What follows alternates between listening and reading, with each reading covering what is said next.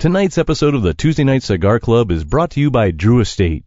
Come experience the rebirth of cigars at www.drewestate.com and download the free Drew Diplomat smartphone app today to discover nearby retailers, RSVP to special events, redeem points to win exclusive Drew Estate merchandise, and much, much more.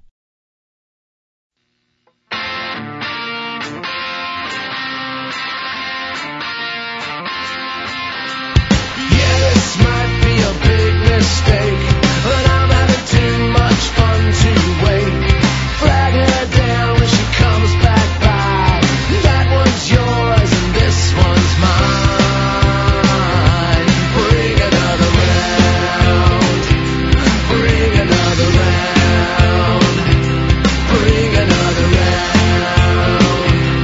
Bring another round. Bring another round. Bring another round. Bring another round.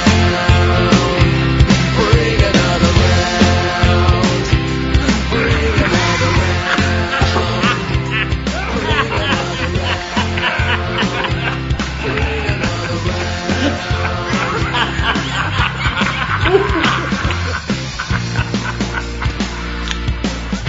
Here's the suckles. Good evening, brothers and sisters of the Leaf. Coming to you live once again from the corner of No Hope, it's the Tuesday Night Cigar Club podcast. Tonight the gang chats with cigar industry legend Steve Saka as they smoke his creamy new creation, the Sin Compromiso, paired with pint after pint of Birra Moretti Pale Lager. And as always, there's a movie up for discussion as well, so the crew will be talking their way through the 2018 John Travolta gangster flick, Gotti. Oh boy.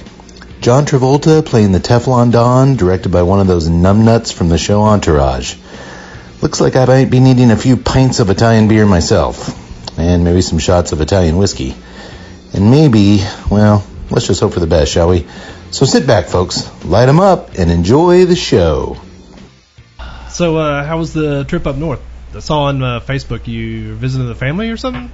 I just got back from Ohio. I was up there for about 36 hours. Flew out Friday and came back late Sunday night. Yeah.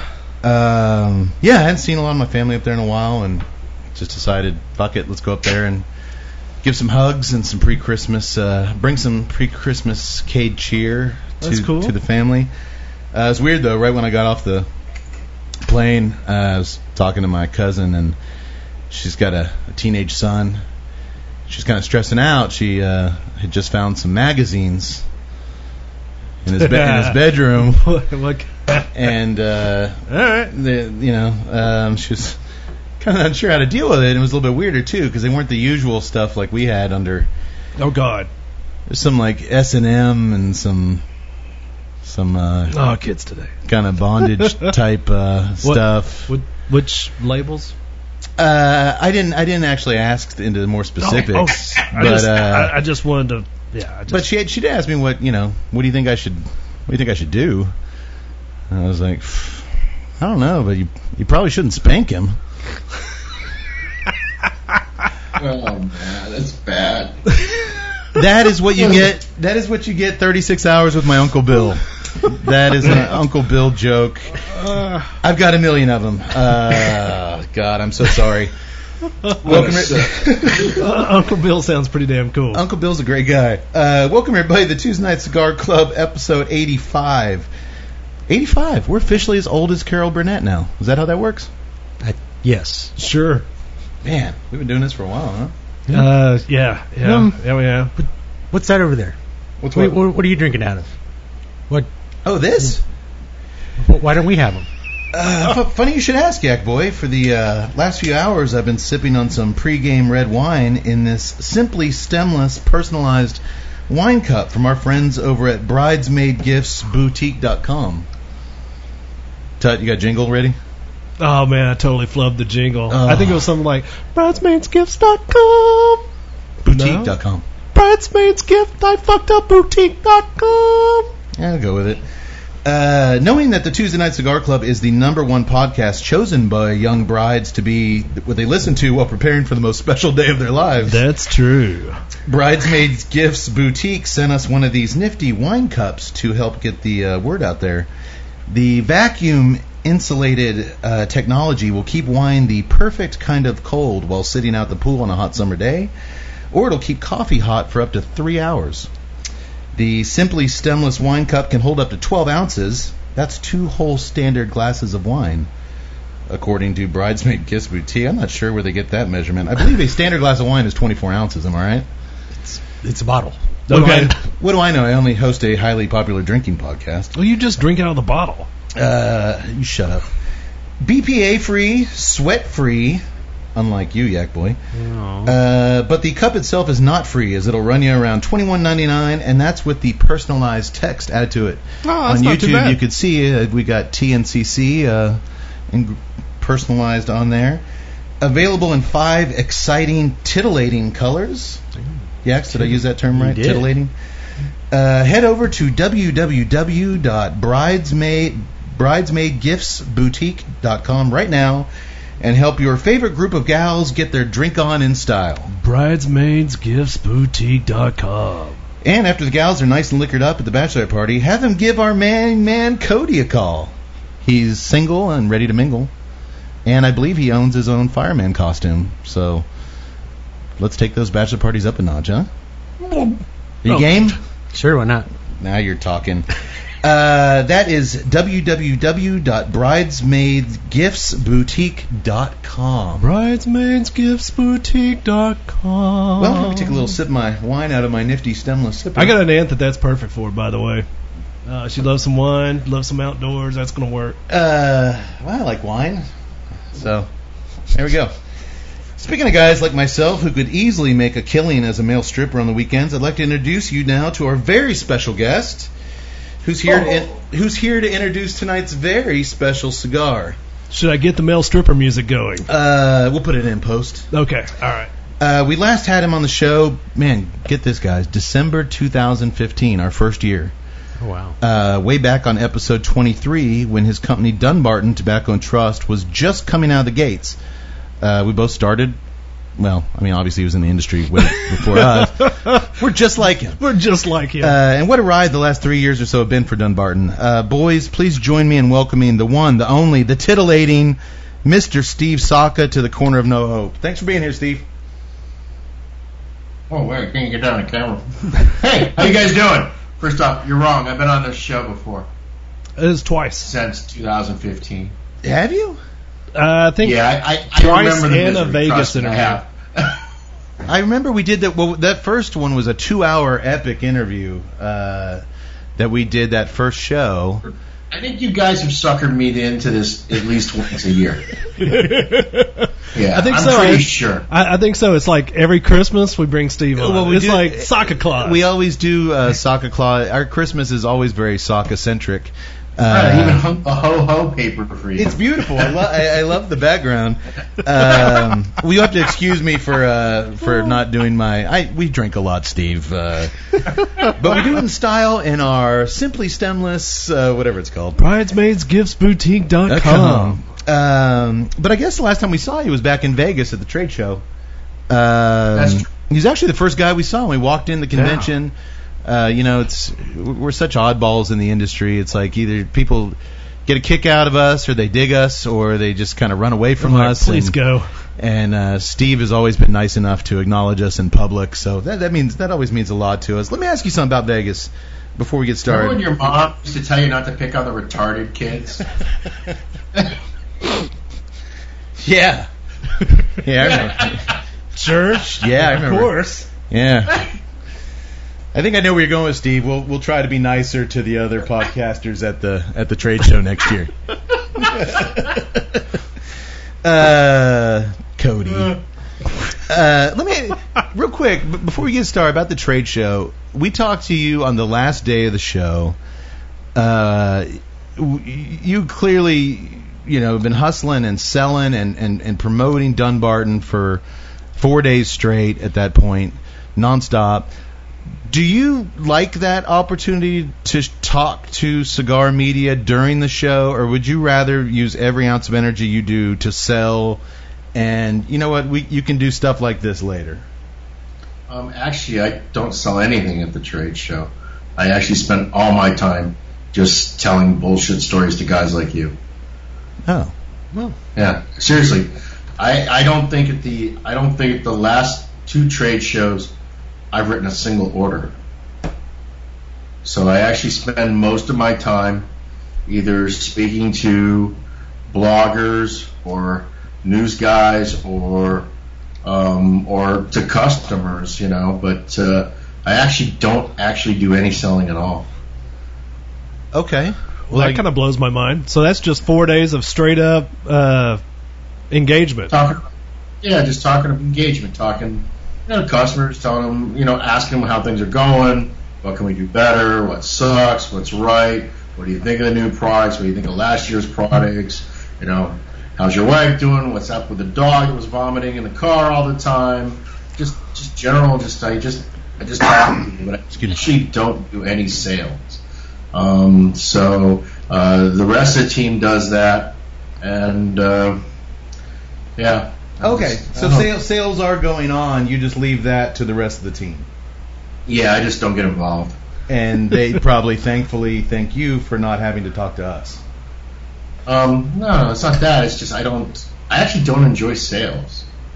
Yeah. Just not my cup of tea. Sure. Okay.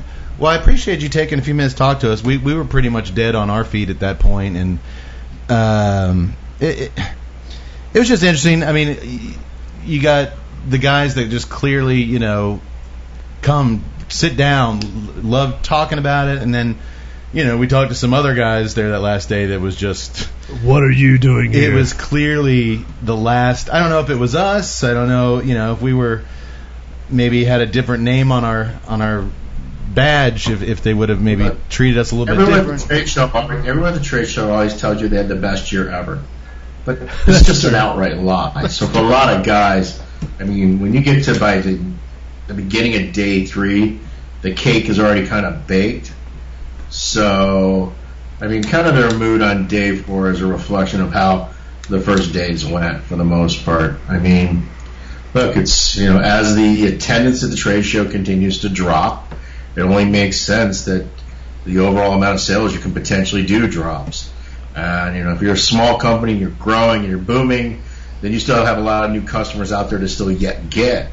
But when you're an established company, I mean, who hasn't seen, you know, Fuente, Davidoff, La Flor Dominicana, Christoph, La Polina. La Polina's been around for 10 plus years, right? So, I mean, everybody that wants to buy cigars has an opportunity. They all know who La Polina is. They've seen everything. So, yeah. So as attendance continues to kind of stay a little soft, I think you're going to find that for a lot of people, they're going to be pretty worn out. And look, you're tired on day 4, even if you're really successful. Yeah. But there's no doubt that you get some creep of the mood.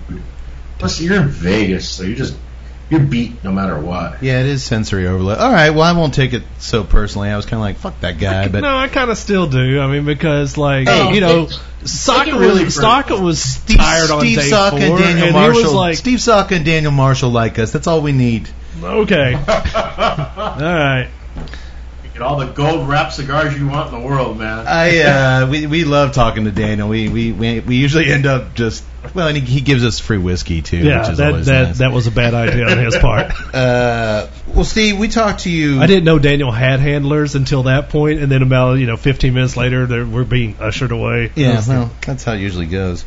Like I said, that first interview, we talked for over 2 hours. We kind of took our listeners, because we got a lot, film people, beer crowd. I kind of wanted to introduce them to you from the Drew Estate days on forward. So I promise we're going to go easy on you tonight.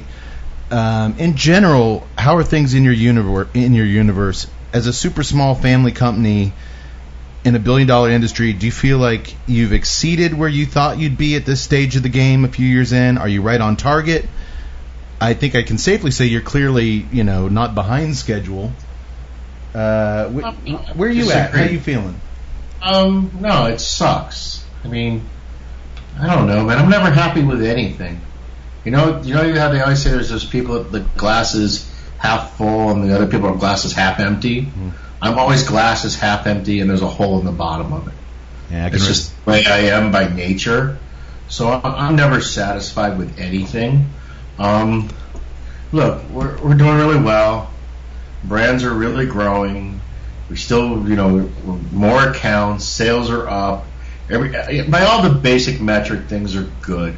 Do I think they could be better? Yeah, I think they could be better. But a lot of that has to do with our end of things. We just we've been a little overwhelmed this year. I mean, we've just this year the tail has wagged the dog more than any previous year. And it's like just today, I learned that we're out of Toros and Robustos in 2 of the core lines and Robustos in the other core line. It's like, really? How do you run out of Robustos? It's like the most common cigar on the planet. You know what I mean? And it's just, no matter what I seem to do, I can't ever seem to get the numbers right production-wise. I'm always either completely overestimating or underestimating. And I don't like being in a backorder situation. I know most guys in our business they like to brag about their backorders. Backorders just mean you're not selling cigars. That's what it means. It means they're not on the shelf. It means consumers can't buy them. They can't enjoy them. So I don't actually like to leave retailers without what they have customers to purchase. I like to be much more steady state than that. And and if your brand is getting built out of its lack of availability, well, eventually you're going to catch up, and that lack of availability shine is going to go off the product. It's just it's not going to be frustrating. Yeah, it's just I don't think that what ends up happening when you're in a real serious backorder situation, what the retailers do is they just grossly overorder with the idea that, okay, the more I order, the more likely I'm to get some. And then eventually when you catch up, they just start waving off the back orders. Or they take the back orders, but then they don't buy anything from you for 8 months because they just got a whole boatload of cigars that they really didn't need 8 months worth. But because you're so perpetually behind, they just keep ordering. So you can't treat back orders like they're sales. They're not. You know what I mean? Is it an indication that there's a desire for the product? Absolutely. But you can't take it and say, okay, I've got $1.5 million on back orders, so I have $1.5 million that when I land in the country, I'm going to be able to collect, because it just doesn't work that way. Yeah, anybody who's run a business, if you tell them, oh yeah, I've got X amount in receivables. Well, you don't have X amount. You have a number on a piece of paper. That's it. Yeah. And the last thing you want to, as a new brand, is to get someone to go into a shop, buy a cigar, love it, go back and they can't get their hands on it again. Real quick, what is your biggest surprise 3 years in now, as far as, it might be too soon for this question. I don't know. It just kind of popped into my head. I'm always surprised when people ask me what my favorite Dunbarton cigar is at this point. I'm always shocked that I don't say the Mi Querida, because when we had John, that was kind of the big expecting, the broadleaf. What's Saka going to do in broadleaf?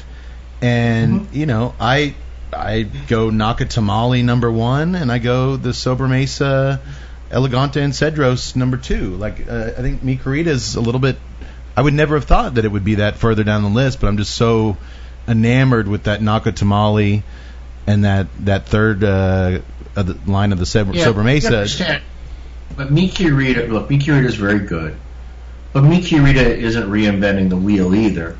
Mi Querida is the same genre of daily smoke that I've been smoking for 30 plus years. So it's really a recreation of that same style that everybody was smoking in Liga Privada in the broadleaf version. And Liga Privada wasn't something brand new. It was just a better iteration with better tobacco and better construction of cigars that Frankie Anesa and Estela Padron used to make in the 70s and 80s out of the Villazon factory. So it isn't something that you haven't experienced before. You know what I mean? Where It's a very good cigar. I love it. If I had to just choose one of my cigars to smoke all the time, that would be one I'd choose. Is it my most complex blend? Is it my most intricate blend? Is it the one that has the most intriguing tobaccos in it? No, but it's the one that just suits my personal daily. I smoke it in the wind. I can smoke it while I'm boating. I can smoke it, while I'm drinking bourbon. It just fits all my personal. If I had to limit it to one, but no, it's certainly. I don't think it's. I don't think it's the one that for someone that's experienced a lot of cigars is going to be the one that jumps out at them. But at the same time, I think that probably next year Mi Querida will probably be the number one seller in the portfolio. I mean, it's still Sobremesa, but the sales on Mi Querida, the turns on it are escalating faster on the Mi Querida genre than the other ones. I don't know where Sin Copper Miso is going to fit into this yet. But and the other thing too is all my cigars are so distinctly different that it just depends on what you like and you dislike as to which would be your favorite. Because there's not any really measurable quality difference between any of the cigars. They're all of exceptional quality, with the exception of Umbagog. The quality on Umbagog is a notch lower than the other ones. It's still very good, but it's not the same. That's why I got that as a gift. I'm laughing, Steve, because we opened our Tuesday Night Cigar Club Christmas presents earlier, and I got Tud a bundle of Umbagog. Yeah. It's the quality. Look, some people like Umbagog better than Mi Querida. Actually, those wrappers have more flavor. I love Mi Querida. More aesthetically pleasing. So, but I'm saying if I'm just judging it, if I'm looking at it from a sheer quality point of view, the quality of the materials in Umbagog are a step lower than the others. Still way better than almost anything you're going to get in that price point. Right. But on all the others, it's really just a matter of if you like that kind of nicotine hit that Todos Los Dias gives you, then you're probably like Todos Los Dias the best. And even in Sobremesa, you can't even agree on that. Some guys love the smooth elegance of the Cervante Fino, and other guys prefer the zippiness that comes in a short Churchill.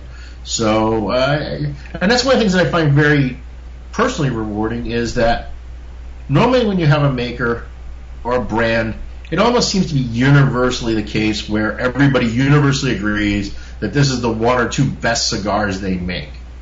In my case, that's not at all. Yeah. I mean, people swear Unicorn's the best cigar I make. People swear Nakatamale is the best cigar I make. Everybody swears that every cigar, even Umbagog, I see it all the time in social media, that it's their favorite Saka cigar, Umbagog. So it really, and I like that because it means I'm appealing to a lot of different palates and not to just the same guy over and over and over again. I like it because as I have become a little bit more mature in my palate, I find that my tastes shift to where, the same cigar that I have on one day might not really fit me 2 days from now. Right. And that's one thing that I like about Mi Querida is that it's you're right, it's not something that you've never tasted before. It's a great example of a classic beer. It's kind of like sometimes in the world of craft beers, you have all these experimental beers going on out there that are really, really good. But damn it, sometimes I just want that great freaking German lager, and I desire that taste so bad.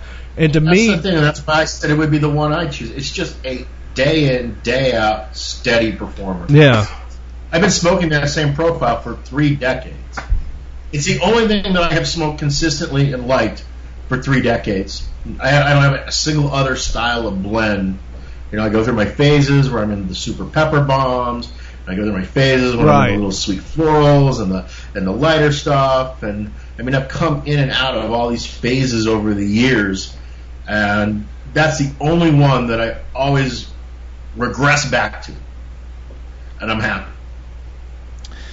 Well, I know Dunbarton offerings have made the top 5 in every one of our best of lists going back to 2015. Number 1, at least 3 of those, I think. I think Mi Querida was number 1. The original Sobremesa. I think the El Americano was number 1. I think Nakatamale was number 2 last year. Screwed me last year. Yeah, it screwed you. That Rose of Sharon, man. But you put 3 of my cigars in the top 10 last year. Actually, I think so. Yeah, a lot. The Todos Los Dias was up there.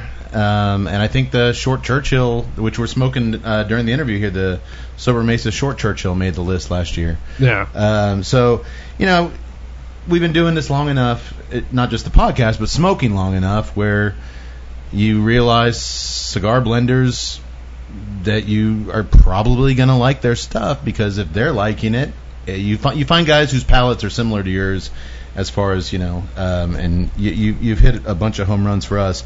But I want to ask you a little bit about these best of lists and why they're so hotly debated. It seems like some manufacturers put a lot of stock in the reviews from bloggers and industry juggernauts such as ourselves. And others, at least publicly, kind of laugh off review sites and whatnot, and what we provide to the industry, or what they, really don't get what we provide to the industry. Everyone laughs at, notes of burnt pizza crust until that site gives your cigar 93, and then all of a sudden, my God, they're legit. Their palate is awesome. It's such a weird kind of thing out there right now. It's fucking crazy. But I've read a lot of your early, like you used to, at least a couple years ago, you showed us some of like what when you review a cigar, your manifesto, your crazy, beautiful mind notes, and I mean, what's your take on internet review? Guys like us, or guys, like Half Wheel or Cigar Coop. I put those on a completely different kind of level than us. Legit level. Well, no, I mean, I just think, whereas maybe their education in tobacco and, can certainly supersede ours. I mean, what we do is basically, hey, come join us for 3 hours. We're going to smoke a cigar, and we're going to tell you what we're getting out of it. We're not going to be able to tell you what, volcanic soil led to this, Lajero tasting like it does or whatnot, but we're going to tell you if we think we like it, and we want you to try it. I mean, I gotcha. We're more for entertainment purposes rather than educational purposes, where I would kind of put them. But what in your mind makes for a credible review? Where do you stand on stuff? On people like us and people and sites like Half Wheel, and ultimately, my final question: why the fuck doesn't Cigar Aficionado review your cigars? All right, let's take these first off. Yeah, I should have saved that one till after. All reviews are equal, because they're just essentially every review by every person is a matter of a personal opinion. So ultimately, one review in a vacuum doesn't really provide an accurate picture for a consumer. But when you start to see multiple reviews, that you have a wide variety of people saying they're finding favor or disfavor with something, then that kind of provides weight to it. And essentially, because there are so many reviewers, it's very easy for the consumer today, if they want to make the effort, to kind of zero in on what are the ones I are more likely to prefer and the ones that I'm less likely to prefer. The second thing for me that's really important when I see the reviews is I like to see some sort of level of consistency in the way they rate them. In other words, if I know that reviewer A just doesn't like strong cigars, well, then I expect him to just not like strong cigars all the time. You know what I mean? And that way I can kind of say, okay, I know that so-and-so doesn't like this style of cigar, but I know I like the style of cigar, and I know this reviewer likes that cigar, and I don't like the cigar he typically likes. So if he doesn't like it, that's a reason for me to try it. You know what I mean? Right. So if you're consistent with your applying your personal standards, then it ultimately can also serve as a benefit, even when the review isn't good, because you have something to base it upon. I'm look, you're thankful for good reviews. They're definitely helpful, because, one of the most challenging tasks is to get consumers to try your product, and they're far more likely to try something that they've read something positive about. But in the end, a cigar is not going to live or die based on any individual reviews. And so I think it's I think it has merit. I welcome it, but at the same time, I don't get my panties in a twist over it. Some guys get really upset. I mean, when I was at my last company, when we got a bad review on something, one of the owners would freak out like it was the end of the world, and we get all upset. And I don't know. I can take it and look at it as, hey, maybe the guy just genuinely didn't like it.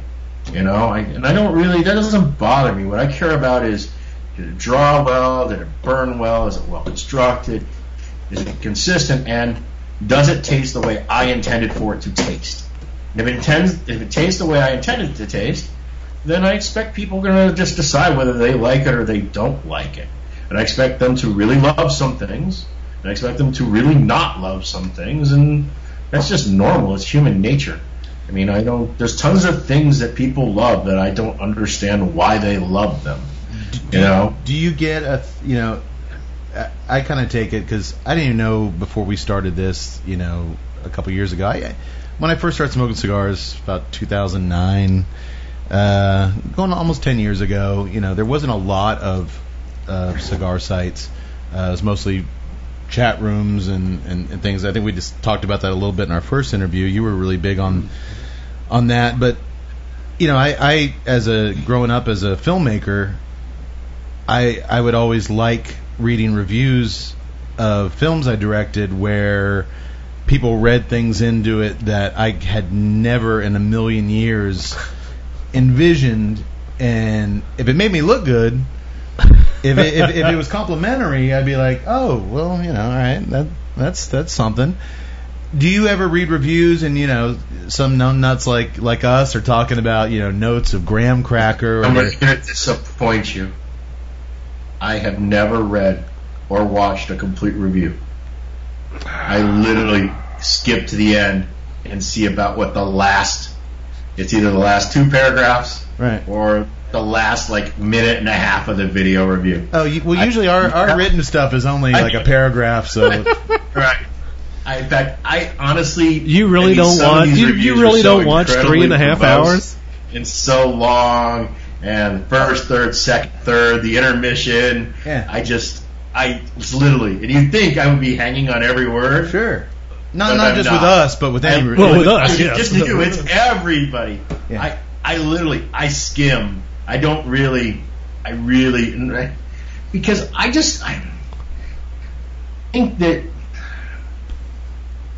look, you guys are generating content, and when the generation of content, there has to be content, okay? But I think sometimes a little less is actually more. But you're talking in generalities, not just about the Tuesday Night Cigar Club here. But in generalities, yeah. Look, our metrics show that 3.5 hours is it's like a freaking novel. It's War and Peace. You know what I mean? It's crazy. Brian Glynn, it's him smoking a cigar for 50 minutes on video. You know what I mean? Am I gonna watch some dude in Florida smoke a cigar for 50 minutes? That's just some sort of twisted porn as far as I'm concerned. I don't get it. You know what I mean? It's too much. And so what I'm saying is, I'm the guys whose livelihoods dependent upon it, sure, who made the product. If I'm not willing to invest the time to read all that, I find it very hard to believe that the average consumer is willing to invest the time to read all of that. Well, number one, I think I hear what you're saying. I should introduce Brian Glynn to my cousin who has those magazines. Number two... come on, man. I didn't mean to target this poor man. Number two, yeah, I mean, when we started this format, it was definitely something different. It's grown into something extreme. I mean, nobody else... for many reasons, does what we do. Well, I'm pretty proud. We shaved it down from 4 hours to an average of 3.5. Yeah, we're getting there. We're getting there. But no, I mean, there's something to be said for that, and we do get a lot of people actually jump in. I learned this weekend traveling, and we ran into some people listen to the show at the last Barn Smoker. They actually told us, you know what, it's a lot funner to jump to you guys, just see what cigar you're smoking, and then jump into hour 3, because that's when you guys are, hammered in the spirit, the most entertaining.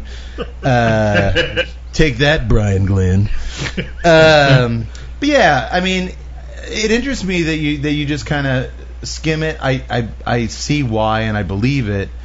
I just as a blender, I was just kind of curious if you ever heard of people experiencing something in your smokes that just rattled your brain, like. Of course, all the time. Look, I'm blown away. You know, whenever I see people like right now, of course, everybody's saying, "What's your favorite cigar 2018?" You know, you see these social media threads, and I'm looking at these posts, and I'm like, "Okay, I understand that one. I understand that one. Really? It was that?" You know what I mean? I see some of the responses, and I'm like, "Dude, you need to step up your game because for the same $8, a way better cigar." You know what I mean? And I'm always tempted to just jump in and like literally say, "Okay, guy, I understand. You like this kind of genre. You got $8 to spend. Here's a list of 6 other cigars that are way better than that one you think is the best cigar of 2018." Right. But in the end, if he loves it, if it suits his palate, if it makes him get a chubby, who am I to tell him what he likes and dislikes? You know what I mean? It is. Well, I look. And the other thing too is like when you get into all the crazy adjectives and the descriptors. Yeah, I find some of them really insane, but it's really hard to.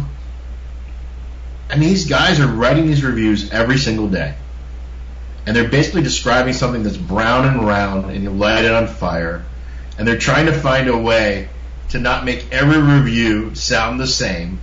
So, and the other thing too is. I guarantee you, whenever Charlie writes something that's really amazingly fucking stupid, he gets way more clicks to go to his site to read about burnt rubber potato chip Pop-Tart description. Sure, okay? he's not stupid. In the end, he's not stupid. He's not stupid. He's in the media business, okay? And his business is driven based on the number of people that read his content. So anytime he writes something like that, we all have a chuckle about it, but I think he has the last laugh, to be honest with you, because he's getting the traffic, he's getting the clicks, and in the end, that's the reason why he's charging $18,000 a year to advertise on Half Wheel, because he's got the traffic. And so, you know, you just got to take it all kind of for what it is. And then to answer that last question, the reason I'm not in Cigar Aficionado taste tests are because I have a very bad personal relationship with the owner of the magazine. It goes back nearly 20 years, and basically me and the editorial staff have just kind of agreed that it's just better not to say anything good or bad about one another. And I like their editorial staff completely. So as a result, I kind of am just not in the magazine. And look, and the relationship's so bad that he wouldn't even sell me an ad in the magazine. If I plunk down the money, I can't even buy an ad. That's how bad the relationship is. Jeez. So, but, you know, look, as much as I think it's a good publication. I know everyone likes to dump on it, but it's well put together. I think the staff does a good job. I think the writing, the photography is good. So I actually don't have any anti-things like most people do. Yeah, of course, do I find some of the cigars they rate high to be crazy, but I find that with everything. But as a general rule of thumb, I actually have even though I have a really bad personal relationship with the owner, I actually don't have nearly as negative a view about them as a lot of people that do business with them all the time. Yeah. So it's kind of weird.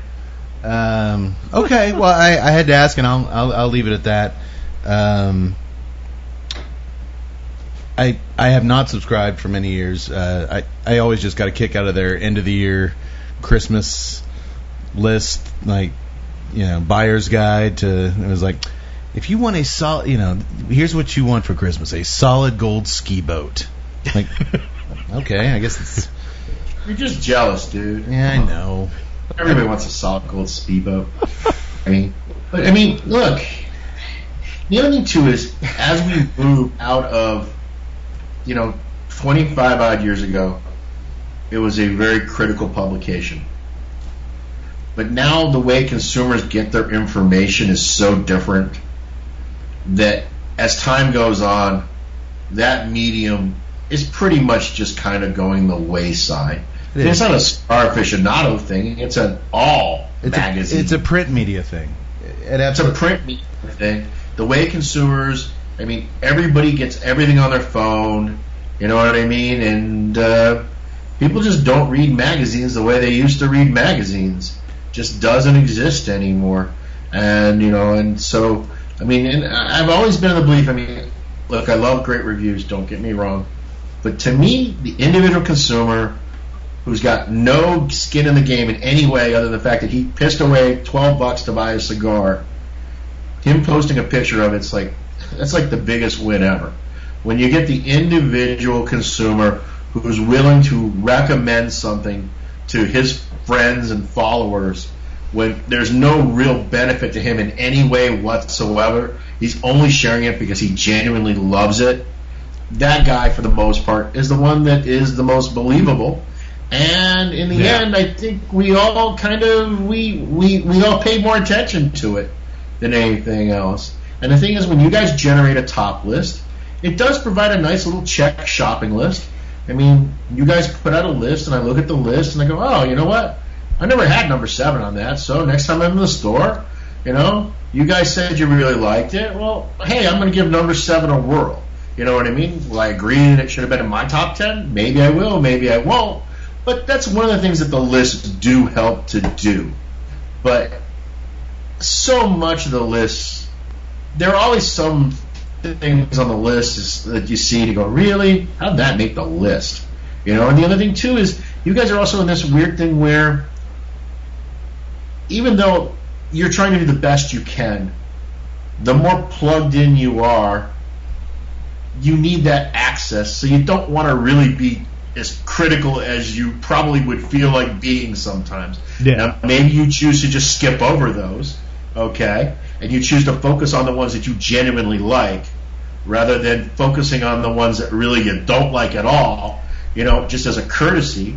But it's in your best interest not to start this interview off and say, yeah, man, really love that Sober Man, that Todos Los Dias, that's donkey dong. You know what I mean? It's like, well, we're actually kind of in a unique thing as far as a lot of the other sites. Like you said, Half Wheel puts out several reviews a week. Same with Coop.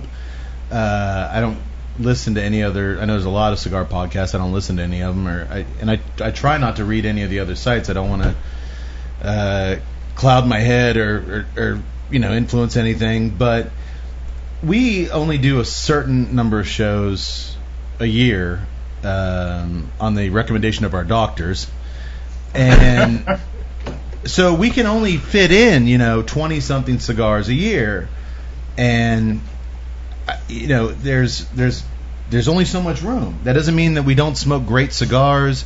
Like Tut, you smoked Nick's new Tabernacle the other night. You texted me, this cigar is amazing. Like, this is but we're not going to, we just don't have the time to get it on the show. Yeah. So we don't. But to get to your question, Steve, we don't have the option of, if we get a bad cigar on the show, we can't just pass on it. We got to put that show out there because we got the mics up. It takes a lot of effort to get this whole thing. We actually got into. You got to take me out of the cryogenic chamber, and we actually got into a position to where we weren't as favorable, I guess, as one manufacturer was hoping that we would be, and they. Speaking of being critical, do you know you're slightly off screen? Yeah, I am. But I'm not on our camera. When you watch the show, he'll be in there. It's just for you right now. Oh, okay. It's just me. Yeah, it's just for you. It's just freaking you out. You talking about somebody didn't like our review? Yeah. Anyways, this one manufacturer wasn't happy with what you were saying. So they really weren't that happy, but unfortunately they didn't quite read the full review, and then they spread it around.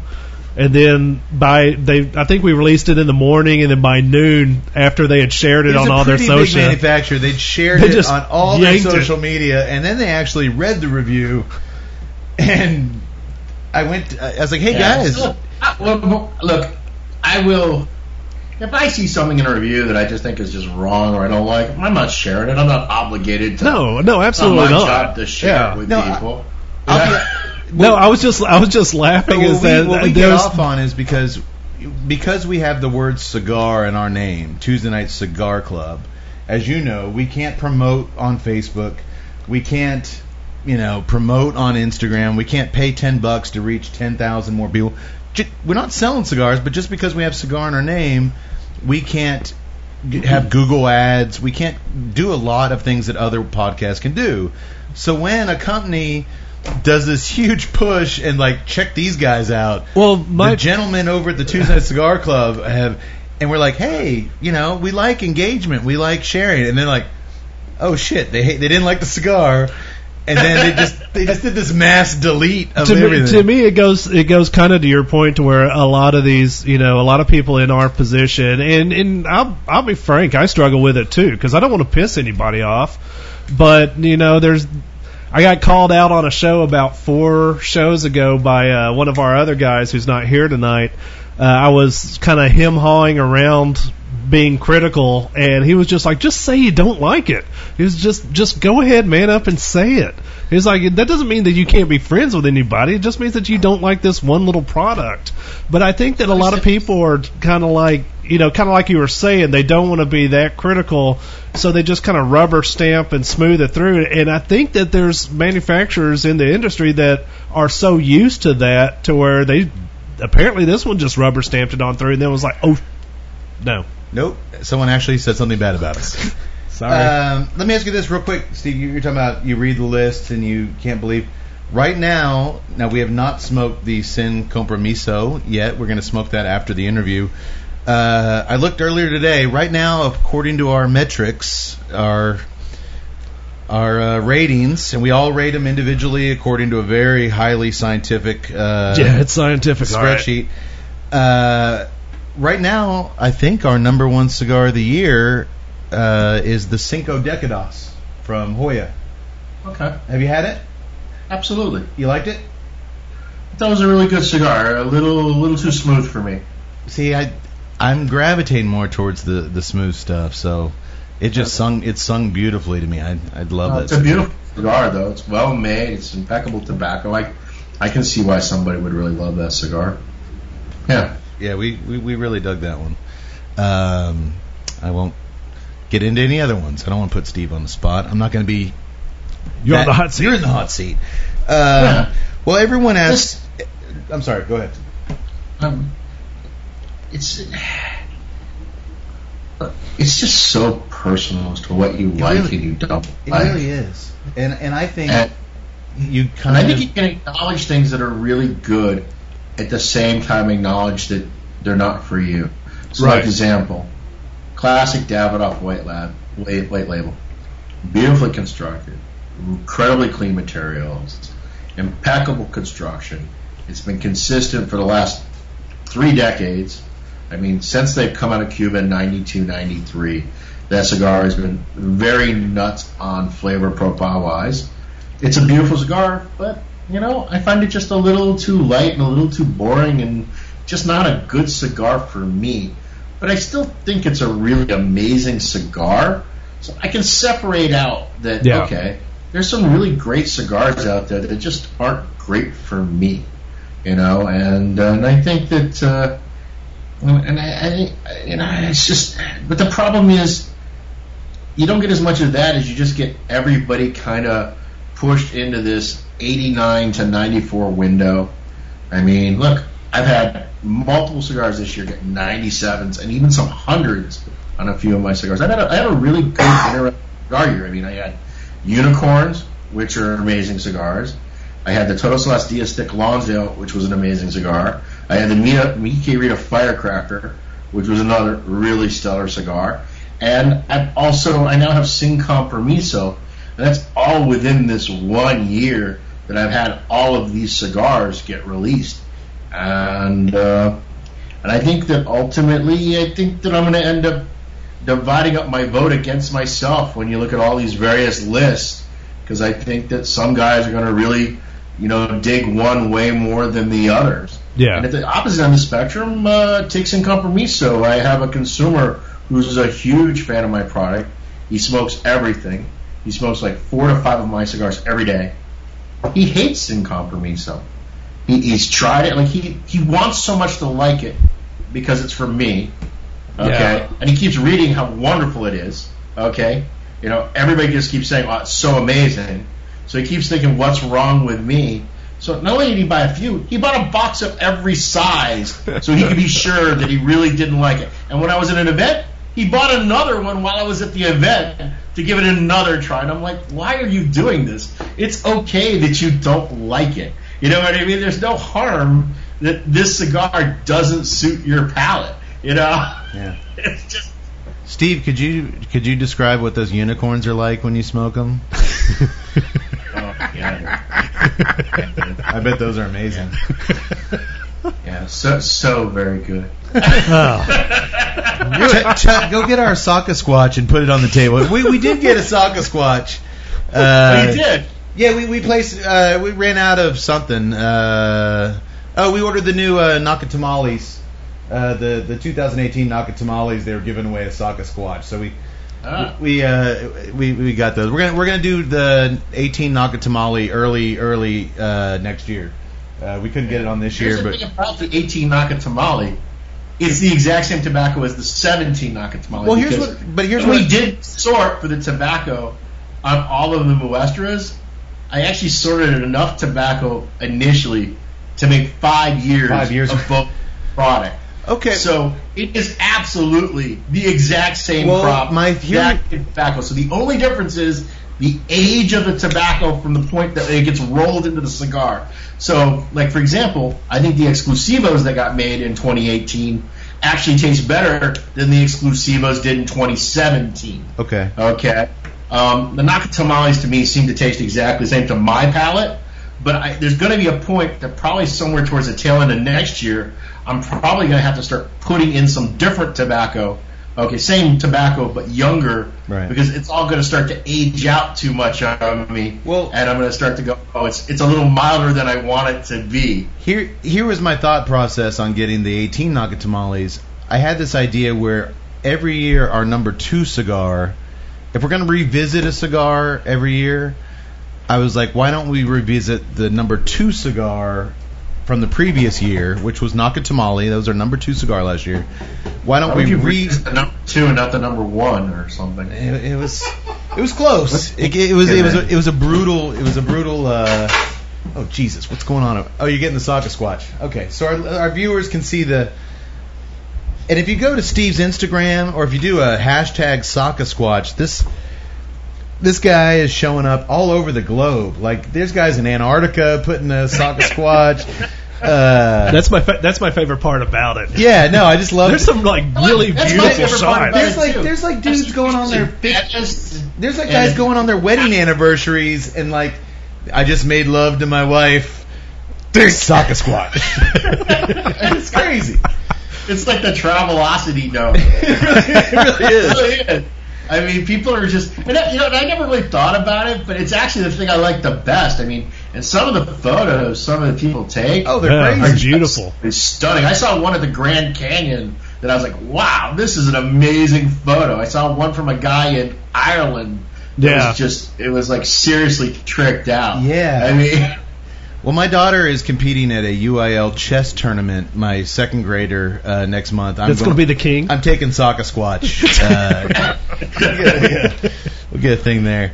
All right, well, I know everyone's big question for you is what's coming up next year, and I'll go ahead and ask that, but I also want to ask, because I'm good at asking like multiple questions to where he has to really keep track of what I'm doing here, do you foresee a year anytime in the near future, maybe especially with the FDA, where there's nothing new being released by Dunbarton, just releasing your established brands, and that's all she wrote, just continuing on the course you're on, but like, hey, you know what? Next year there's nothing new. We're just going to keep making what we're making and making it, up to standards, but no, there's nothing new.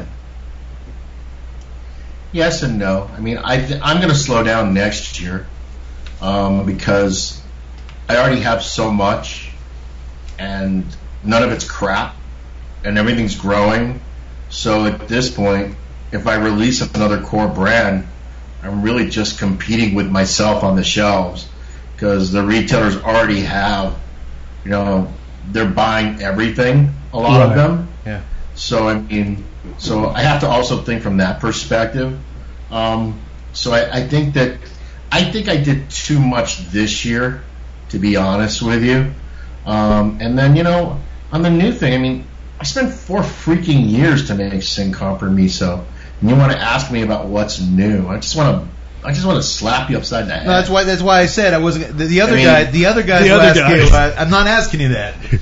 You just did it. No, but I was like, yeah, No, it's just something I heard. It's not me saying that. It's something I heard. Let me tell you. Most people that are asking you that is because they really love what you're doing, so they're excited about what you're going to do next. They're not asking you because they don't like what you're doing. They didn't like what you had done. They wouldn't care what you were doing next. Correct. So what's the question? So even though, we kind of like, are you kidding me? I just spent 4 years to make this one blend. You just kind of like, but the reality is, the reason why they're asking is because they genuinely love what you're doing. Absolutely. And they just want to do more of it. And Steve, you like a band, you like a musician. Your first question is, when's your new CD coming out? Are you guys are you guys recording new music? Yeah, no, absolutely, and I understand it, but it is sometimes you're like, really? I mean, I just released this, and in the end, it's not the way you're successful in our business. You don't get successful in short-term products. You get successful when you make a product that is very good and very consistent, and the consumer year after year can have faith in what they're buying. So when you look at the really successful companies, it's because they have core brands that have a following to them, and they're part of people's daily rotation. And that's really ultimately where you become successful in our industry. You can't live on a string of one-hit wonders, because eventually what will end up happening is everybody will eventually get sick of your crap, no matter how good it is. So you also have to be somewhat judicious. And the other thing, too, is if you're trying to make something consistent long-term, you've made such a capital investment in it, you don't really have the dollars to keep making that type of capital investment indefinitely into a wide variety of products.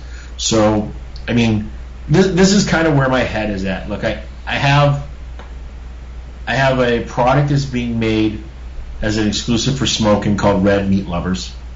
There's a club in South Florida.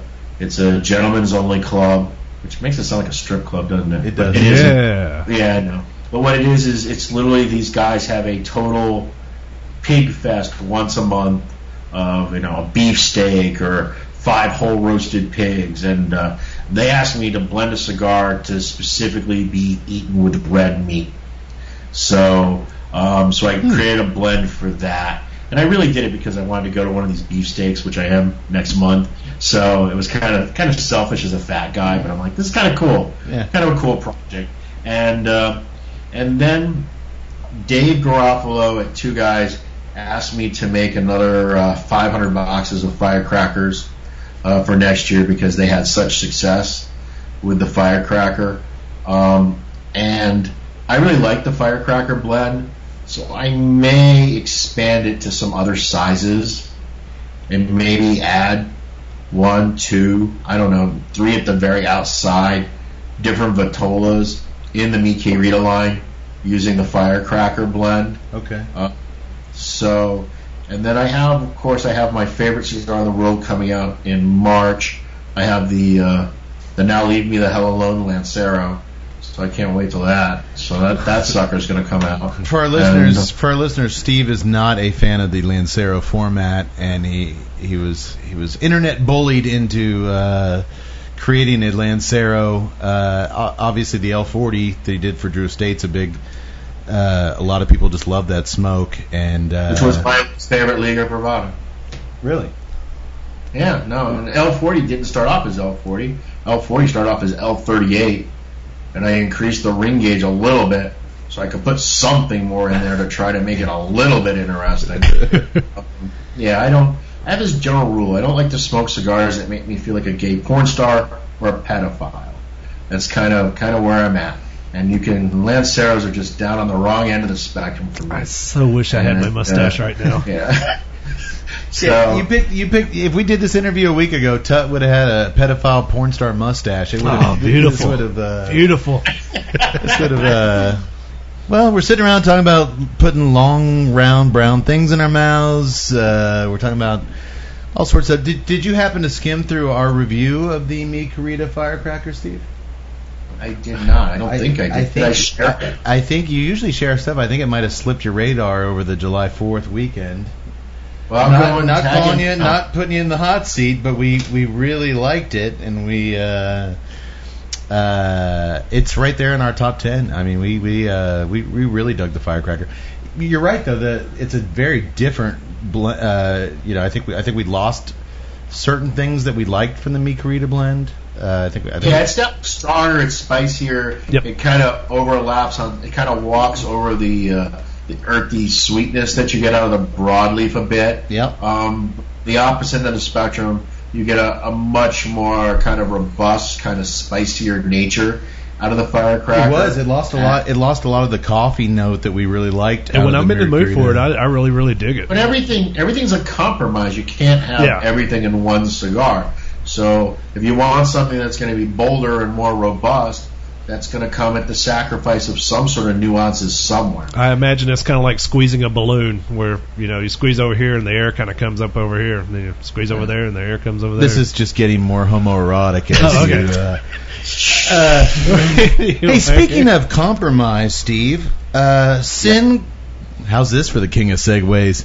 Sin Compromiso, tonight's cigar. Hard a word to say. Yeah, it is. Really? Just for him. What did I say it wrong? Sin Compromiso? You didn't say it wrong, but you said it like you were like in kindergarten or something. To be fair, he says that a lot of words that way. I fuck up every name of every cigar. These guys laugh at me. I can't say, like when I'm describing the tobaccos that go into something, they just sit there and laugh and chuckle. I'm sorry, I'm from Central Texas. I'm not out there in the tobacco fields with my pith helmet and now Skip would say that's what's wrong with me. He's like, you're not learning, you're not advancing your education as a tobacco media member. Hey, whatever, man. So Sin Compromiso. I'm going to let the man himself introduce tonight's cigar. This is as you have said, your favorite blend you've ever had your hands on.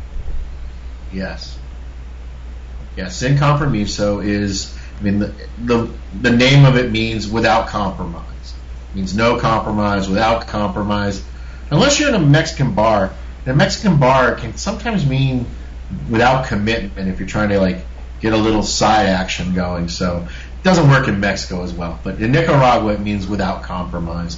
And I wanted to make a signature blend that was comprised of some really unique tobaccos. So of the 6 tobaccos in Sin Compromiso, 5 of them were originally grown exclusively for Sin Compromiso, but I ended up utilizing one of them last year in Todos Los Dias. So now only 4 of the tobaccos in Sin Compromiso are exclusively in that cigar, which is really rare. I'm sorry, Steve. Was that the Mas Fuerte, the new Todos Los Dias line? But that's all the Todos Los Dias. Okay. So, sometimes you'll have one unique tobacco in a cigar, but to have 4, just never smoked before, never shared before tobaccos in a single cigar, that's a lot of commitment.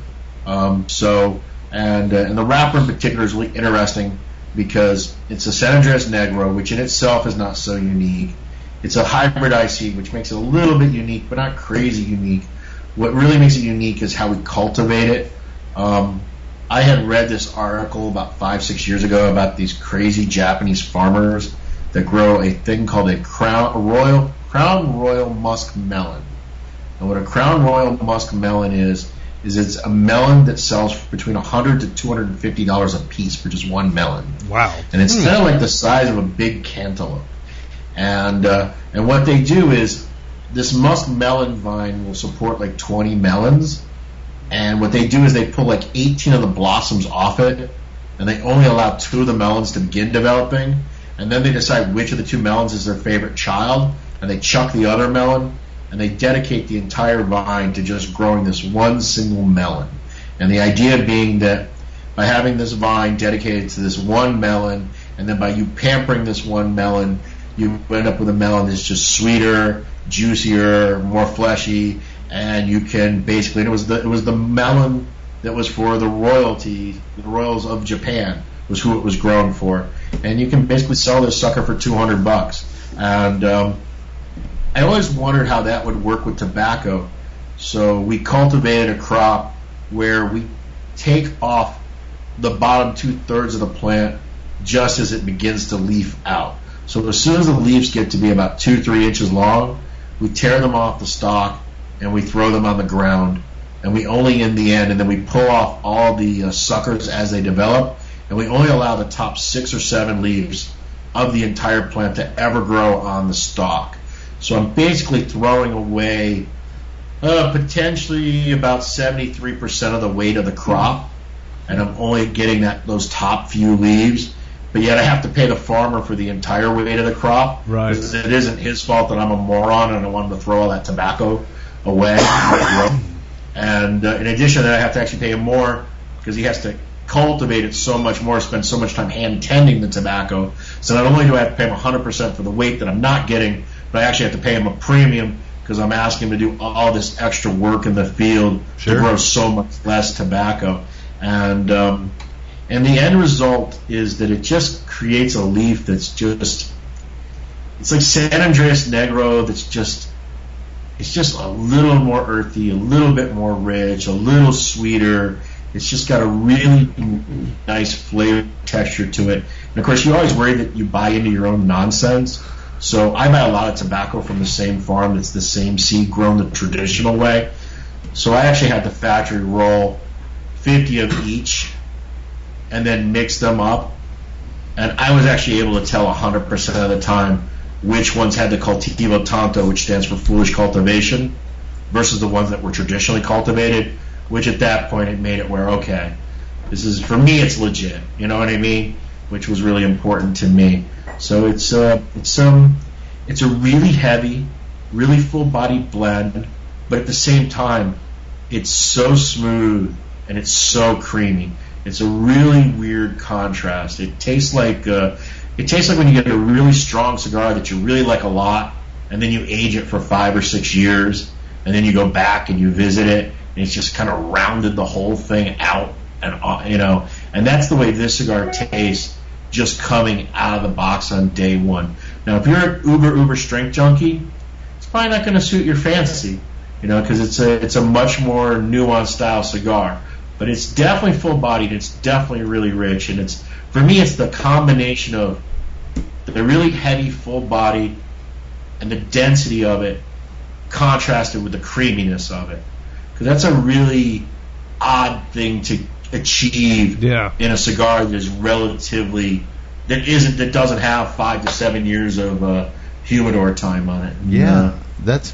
Man, thank you for going into the details on how you cultivate that. That was pretty damn fascinating. I can't wait to fire this thing up. No, I'm excited. Have you ever tried one of those melons?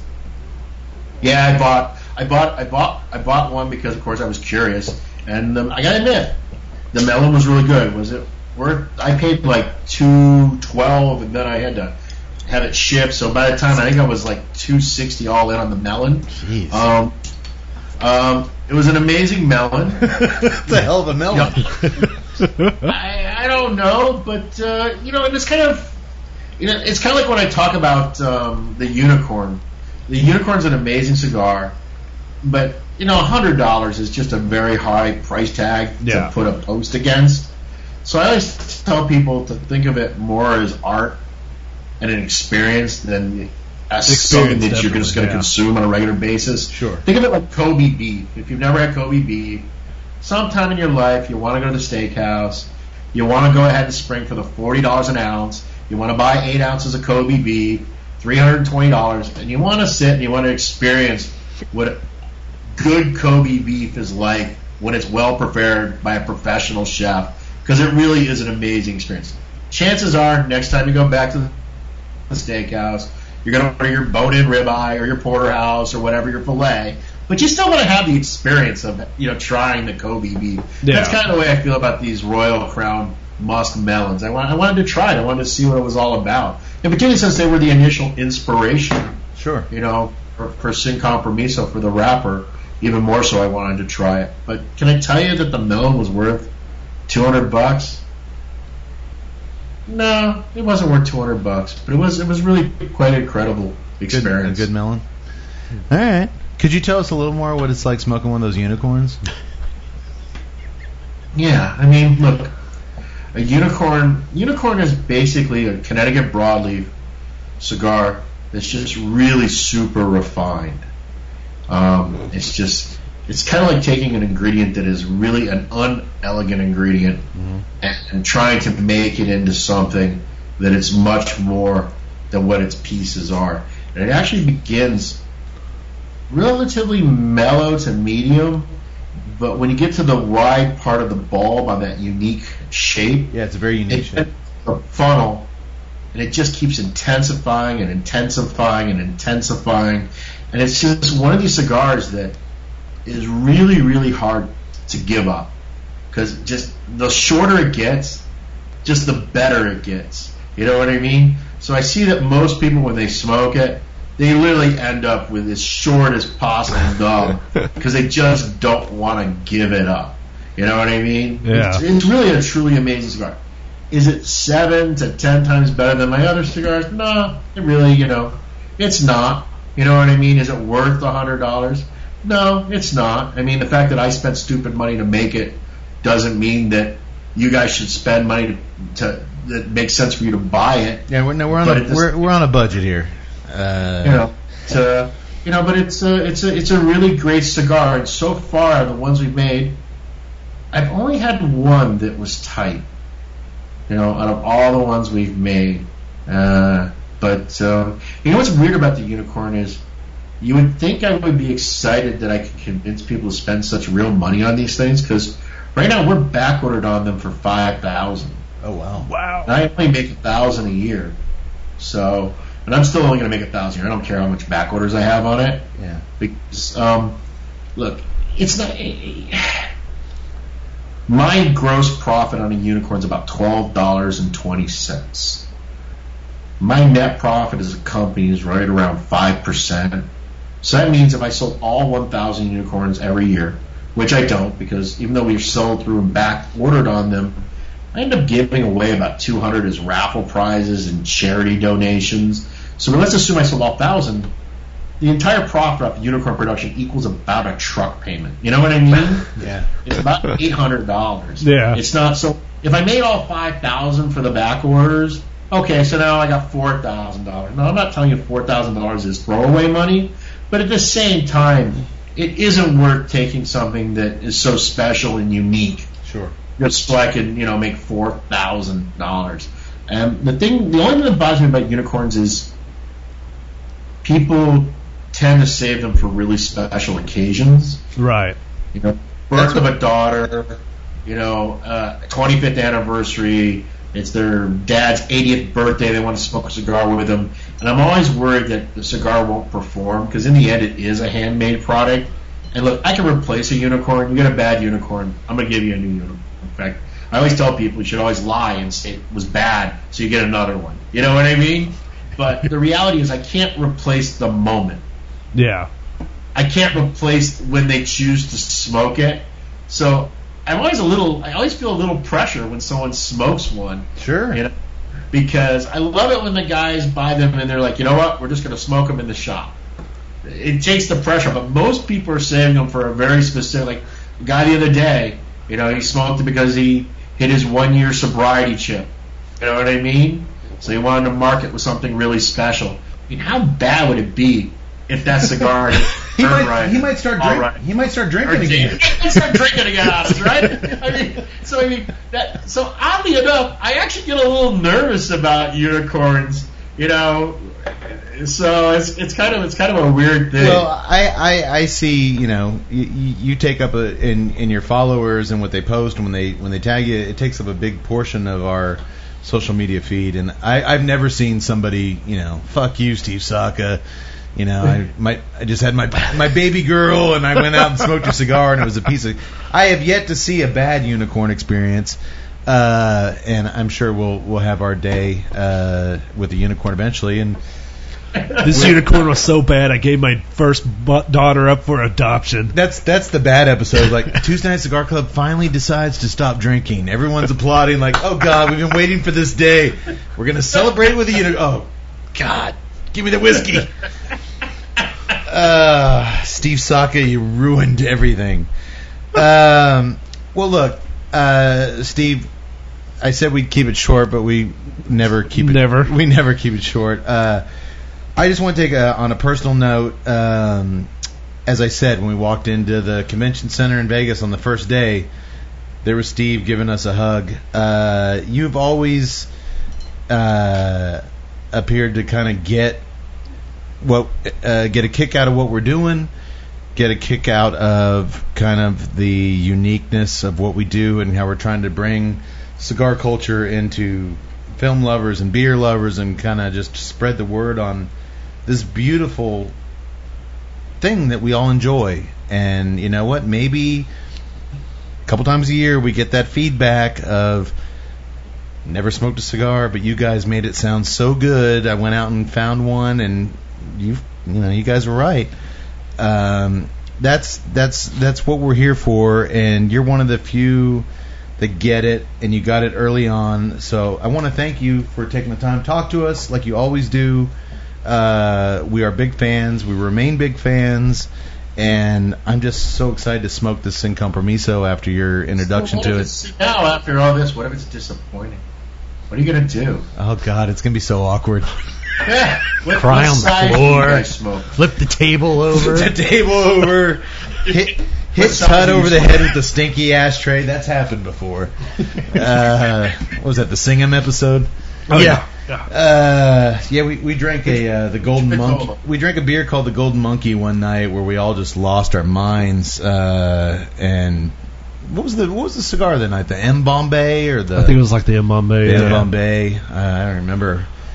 We just got crazy that night. Yeah. You never know what's going to happen here in the Corner of No Hope. But I did want to thank you, Steve. I mean, coming into the podcast, you were, this kind of guy that we really respected, and you've certainly extended yourself beyond what you had to kind of.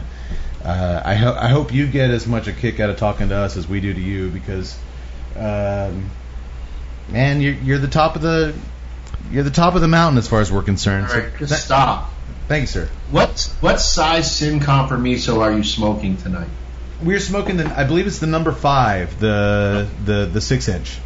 So let me say this: in Sin Compromiso, there is a significant difference in the way the two smaller rings smoke versus the larger rings. Okay. Yeah, the larger rings are a bit smoother. I think they're lusher, and it does seem that most of the people that smoke it have a definite preference between the smaller versus the larger. Okay, so when you guys smoke somewhere in the future, hopefully you guys will have a chance to grab the 7x44 or the 5 5/8 by 46, so you can kind of compare and contrast them, because there is definitely a bit of difference between them. Are we in store for more creaminess, less creaminess? You're in store for more creaminess. For creaminess, okay. We like creaminess. Yes, we do. The Tuesday Night Cigar Club is pro creaminess. So this might be the way to go. All right. You like that? Yeah, sure. All right. I'm excited. Tonight, before we cut you loose, Steve, we're going to be drinking a very kind of light Italian beer with the cigar. We're doing the 2018 John Travolta movie Gotti tonight. In all your travels, Steve, have you ever met any true mafiosos or anybody in the mob? I met a lot of people that say they are. Are they really? How do I know? Yeah. I mean, yeah, there's been a couple people, but again, it's like, isn't everybody you meet in Jersey a wannabe mafioso? Probably so. So in this movie, there are definitely a bunch of wannabes. So I hope when you watch the episode that you'll like what the hard truth that we give on our experiences, but mainly just thank you, sir. We always appreciate your time and appreciate what you do for the industry, because you keep making them, we'll keep smoking them. Well, I appreciate what you guys do. So you have a great night and enjoy your really crappy movie. And it is crappy. it's really bad. And Steve, I'm going to be doing a lot of really bad John Travolta impressions on the show tonight, so you guys have a lot to be excited about. Like La Casa Nostra, it's so weird here. I'm going to have a lot to drink about. Oh. Steve, thank you, sir. We'll be in touch soon. Yes. All right, you guys have a great night. All right, you too, brother. And a happy holiday. Merry Christmas. Hey, you too. Merry Christmas to the family. We'll talk soon. Every day I'm hustling. Every day I'm hustling. Man, I felt good about that interview. It was fantastic. I love Steve. He gets us. I mean, he basically called us retards, but he gets us. He gets us. He gets us. Let's face it, that's not that far off base. No. Well, he introduced the cigar better than I ever could, so I did. I'll just briefly touch on it. This is a 6x54 that we're smoking, the Sin Compromiso number 5. It is a San Andres Negro Cultivo Tanto wrapper, a hybridized, as he said, thin Ligero Ecuadorian Habano binder, Nicaraguan filler. I'll say price point, as I always do to the last. Yeah, it's weird. I can't say anything about the damn cigar because we had the guy who made it here, and I'm gonna step on his toes. But he did not introduce the beer. He did not. That's your job. It's my job. Do it. Do your job, man. Do your job. Bira Moretti. I'm still getting over a cold. I've had a cold for 2 weeks. If I just come in with this abrasive cough every once in a while, I'm very sorry. Well, I'm not going to say the name of the beer again. You coughed right over it. Say it again. Bira Moretti. The Bira Moretti. The Bira Moretti. By Heineken. Yes, by Heineken. Originally, the company itself, Luigi Moretti, started brewing beer. The company itself started in 1859 in Udine. I think that's how it is pronounced. I'm not sure. Are you sure it's not Udini? It might be. Udini. I'm just saying. Udini. That would be it. I'm over here making a bolognese salsa. He didn't put out the beer itself until 1860. I'm sorry. I just pictured. Well, he had to get everything set up first. I just pictured a room somewhere in New York if they were listening. Oh! Busting on the Bira Moretti. I feel like it's just going to evolve. Oh, yeah. If there's going to be a hit put on us, it's not because of our beer talk tonight. No. Go ahead. I'm sorry, Cody. No, didn't start actually putting beer out until 1860. It is a pale lager. The European style, of course, follows the... at the time, this area where Udine is was still part of Austria. It's right there near, basically on the border now, or near the border in Italy to Austria. Oh, wow. Okay. I didn't realize they were that close. But that's my... American coming out. That's my American. I didn't realize Italy and Austria were that copacetic. Yes. Okay. The whole border. Really? Oh, yeah. Okay.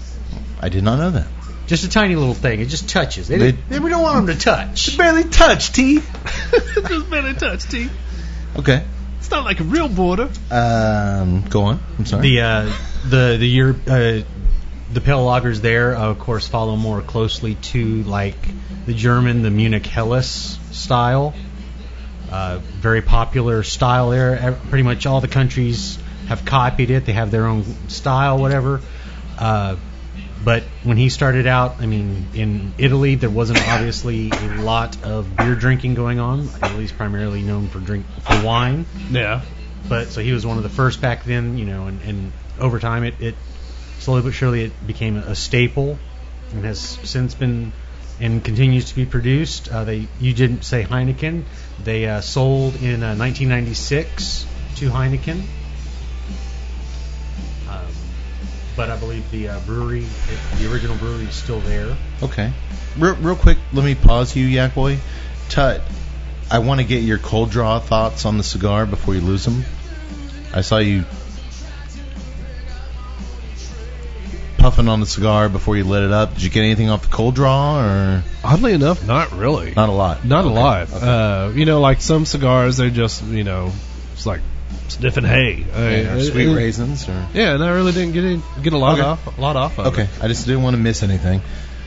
Go on. Heineken, 1996. You said? 1996.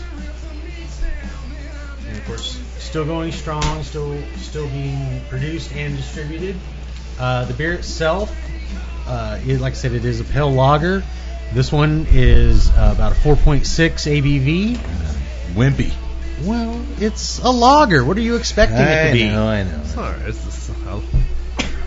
I don't mind the low ABV every now and then, man. And while it does have, they just describe it as some of them having a strong hop presence. No. It's no bitterness. No. I mean, you might have a hop flavor, but you're not going to have that bitterness. And this one only comes in around 20 IBUs. So Yeah, there's not a lot of bitter. There is a tiny little bit of hops in there, which you don't get with a lot of lager. I do appreciate it. There's a little bit of crispness. right. A little bit of hop crispness on the back. It's tasty. Yeah, I'm liking it so far. I wanted to stay it's as not, far out of this cigar's way as possible. And And this is a perfect beer for that. given that we're doing the movie that we're doing tonight, an Italian lager that was hands off and just It's almost like a light beer, it is. like a. But there is a little bit of hop presence there that's not there with your domestic. You know, I do get a little bit of hops there on the back end. No, Not really. you're drinking Bud Light. Kinda. Okay, Yeah.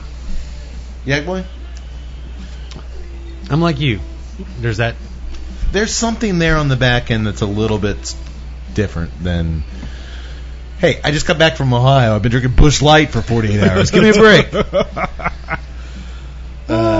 We'll be doing our Busch Light episode next week.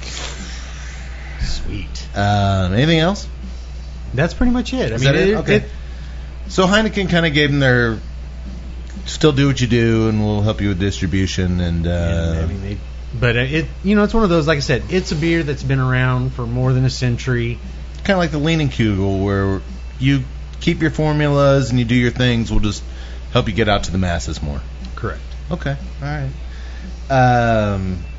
Yeah, it's harmless. I mean, it's a very harmless beer. It's a fucking creamy cigar. I'm not getting the creaminess. I am just absolutely blown away about how easy this is to smoke. I mean, when you look at it, you're like, oh, that thing's gonna be some muscle. And it's just easy to smoke. The draw is just dang near perfect on it. Well, It's easy to retrohale. It's easy to flow across the palate. Well, he described it as that it's, full strength but very just light. So I'm. Or full I body. haven't full, even full lit body, up yet. full body, full body, but Full very body. light. Thank you. I'm getting some really nice French roast coffee notes off the front. I'm getting just a ton of cream. I'm not getting any spice on the retro. There's no spice. There's There's no no spi- spice at all. There's no spice at all. There's no spice. Yeah, there's no spice in this cigar, huh? You're right. Our accents are going to be like overdrive. I tonight. told the doctor it's a good thing you're not here tonight because he would take his Italian stereotype to. there actually would be a hit. There on would be a us. hit on us at some point. All right. Well, we just so far it's a fast smoking cigar. Mine's burning pretty fast. And again, I want to apologize to we are ultimately an audio thing. I have had a cold for 2 weeks, so pardon the sneezing and the coughing. I'm sorry. I'm definitely getting the cream. Right out of the get go, I'm getting cream and coffee. And man, I do want to say something about this wrapper though. I mean, it's not oily. Nope. There's no oils, but there's also no veins present. I mean, it's a pretty flawless light brown milk chocolate wrapper.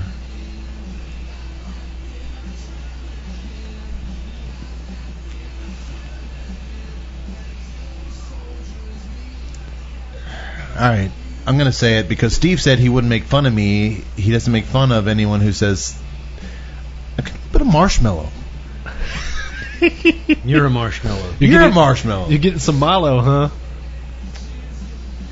Like a s'mores kind of. Maybe it's the coffee and the cream is kind of triggering some things. I don't know, but it's super medium. It's super medium for me right now as far as it's mild to medium on strength. Right now in the early, the first inch, it's medium on body. Just coffee and cream for me right now. Tut? I'm still kind of can't wrap your head around trying it to figure out what it is. All right. Well, why don't I take a moment here to talk briefly before we discuss tonight's film about Drew Estate's Herrera Esteli Miami line.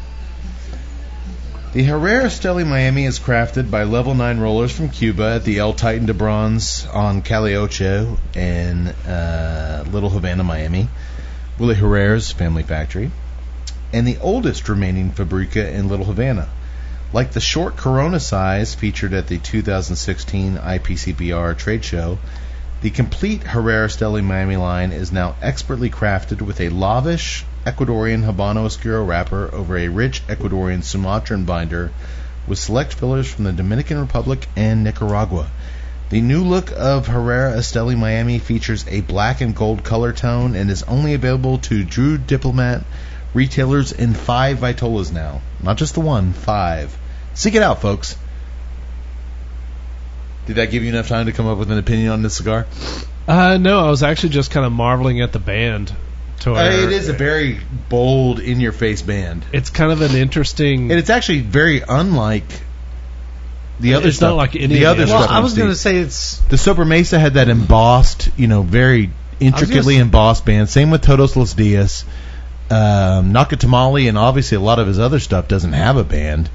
Man, this is just a huge. I was going to say it's bold, but it's like it's cross. No, No. there's no weaving. I was just going to say it's Well, bold. It takes up. I like the design, but it's just like he's simplified it in comparison to the Sober Mesa with the crown. I was about to say it's probably our European influence coming in. It's kind of Nordic looking in the cross, but at the same time it's still more Incan and Aztec flavored, like with the tobacco leaves that are kind of. You say it's not woven. I think those tobacco leaves are kind of woven in there, and especially the band across the back there. I think it's a beautiful band. Yeah, I dig it. It's very unique. And I'm amazed at just how silky this thing smokes. I mean, the retro Silky is a great word. The retro hell is just easy. I mean, I'm not a big retro heller guy. I'm still, there are times where I'm still trying to force it, and this is just so damn easy to go through. I'm sorry, and it's not because Steve emphasized the creaminess. To me, I'm getting coffee and earth on the draw.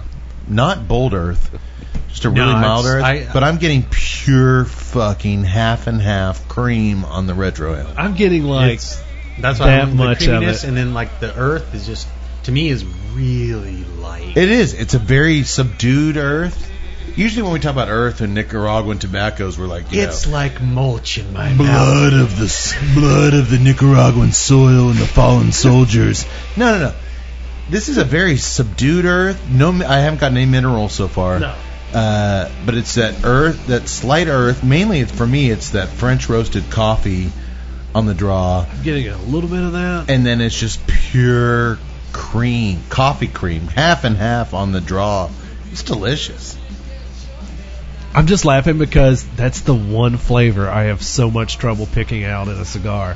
And it's the one flavor that supposedly dominates this cigar.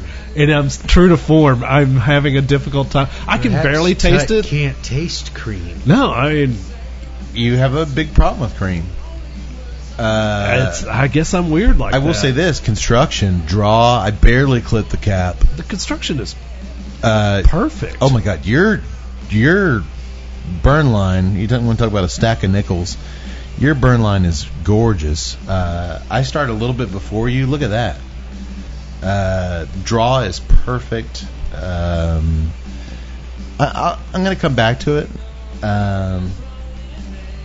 Despite our enthralling interview with Mr. Sokka Knight, we're going to do something a little bit different tonight with the movie. I'm not going to take you through this scene by scene because I'm not a masochist. Thank God. I don't want to. I would never put myself through that, let alone you guys. We're going to talk in generalities about tonight's movie. I knew our interview with Steve would probably go a little bit long, so I was like, you know what? We're going to introduce the movie and we're going to talk about what worked for us and what didn't, and we'll see how that goes. It's a night of new things here on the Tuesday Night Cigar. Speaking of new things, yeah, let me take a moment to pull up my notes for tonight. I made notes. I took notes. Oh, God. Well, before I introduce tonight's film, I'll let Tut get into his notes. All right, I'm ready to go. Did I say that with disdain? Slightly. His notes. Oh, man, I got a lot of good notes. Oh, boy. His I got writing. Look at this, notes Oh, after Jesus notes Christ. after He's got notes that's not after notes. That's a book. That's a cheap. The film tonight, as you loyal listeners know, every episode we do a film paired with a beer. Tonight's beer Moretti, an Italian beer. We're going to do an Italian movie, sort of. And I thought the cigar Sin Compromiso, I thought it sounded kind of La Cosa Nostra. It sounded kind of Spanish? yeah. Spanish Italian are very close. According to It's Tut, one of the romantic languages. According to Tut, they share a border. No, that's not what I said at all. That's what you said. No. They're on the same continent. Spain, Italy. There you go. The continent of Spain, Italy. Yes, that's the one.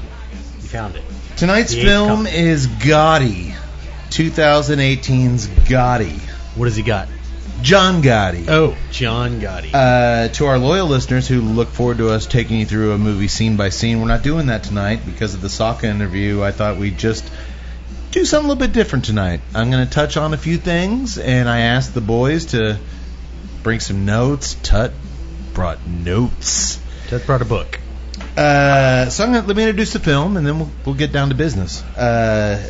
Gotti, 2018. Did you guys watch on Amazon Prime? Yes. Amazon Prime. It's free. It's free. It is. Thankfully. That's a good sign. It just came out and it's free. Must be good. They give away the good shit for free. That is true. Please watch our movie. Written by Lem Dobbs, who wrote two Steven Soderbergh movies, which I kind of remember liking, The Limey and Haywire. The Haywire was the good one with Gina Carano. Yeah. And Bill Yeah. Paxton. Gotcha. I actually did like that movie. And his co-writer, Leo Rossi, Leo who Rossi. was the paramedic in Halloween 2. Bud got killed in the hot tub. Nice. Yeah, and he's also stars in the movie. He's Very true, very true. grilling some sausages out there in the street.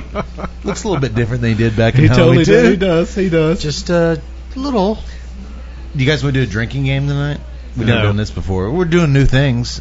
All No. right, just Every this time one. I say La Cosa Nostra, you chug a beer. No. No. We're not doing that. He's never going to say it 'Cause they that way say- again, so unless he says it exactly that way. Is it La Cosa Nostra? Nostra. Cosa. La Cosa Nostra. La Cosa Nostra. Yes. Well, look, I think they said it shouldn't once have told him how in to eight. actually say I think it. they said it once in 8 seasons of The Sopranos. They say it 20 times in this movie. That's just in the opening. Hey, intro. hey, you can't do that, La Cosa Nostra. Hey, you want to go to McDonald's? La Cosa Nostra. La Cosa Nostra. Drink a beer. Boy. All right. Well, let me just kind of start off, and then Tut, wherever your notes come into play, just feel free. This is new to all of us. Yeah, I don't know exactly how to do this. Or let me just breeze through this thing, and then you can just go through your notes. Whatever you want to do. Yeah. Well, the movie starts up with a fictional John Gotti. Stop! I want to interject. Right? No, go ahead. This is going to be terrible. No, go ahead. The movie starts up with a fictional John Gotti, played by John Travolta, standing down by the waterfront. He's telling us directly into the camera. He's talking to the camera.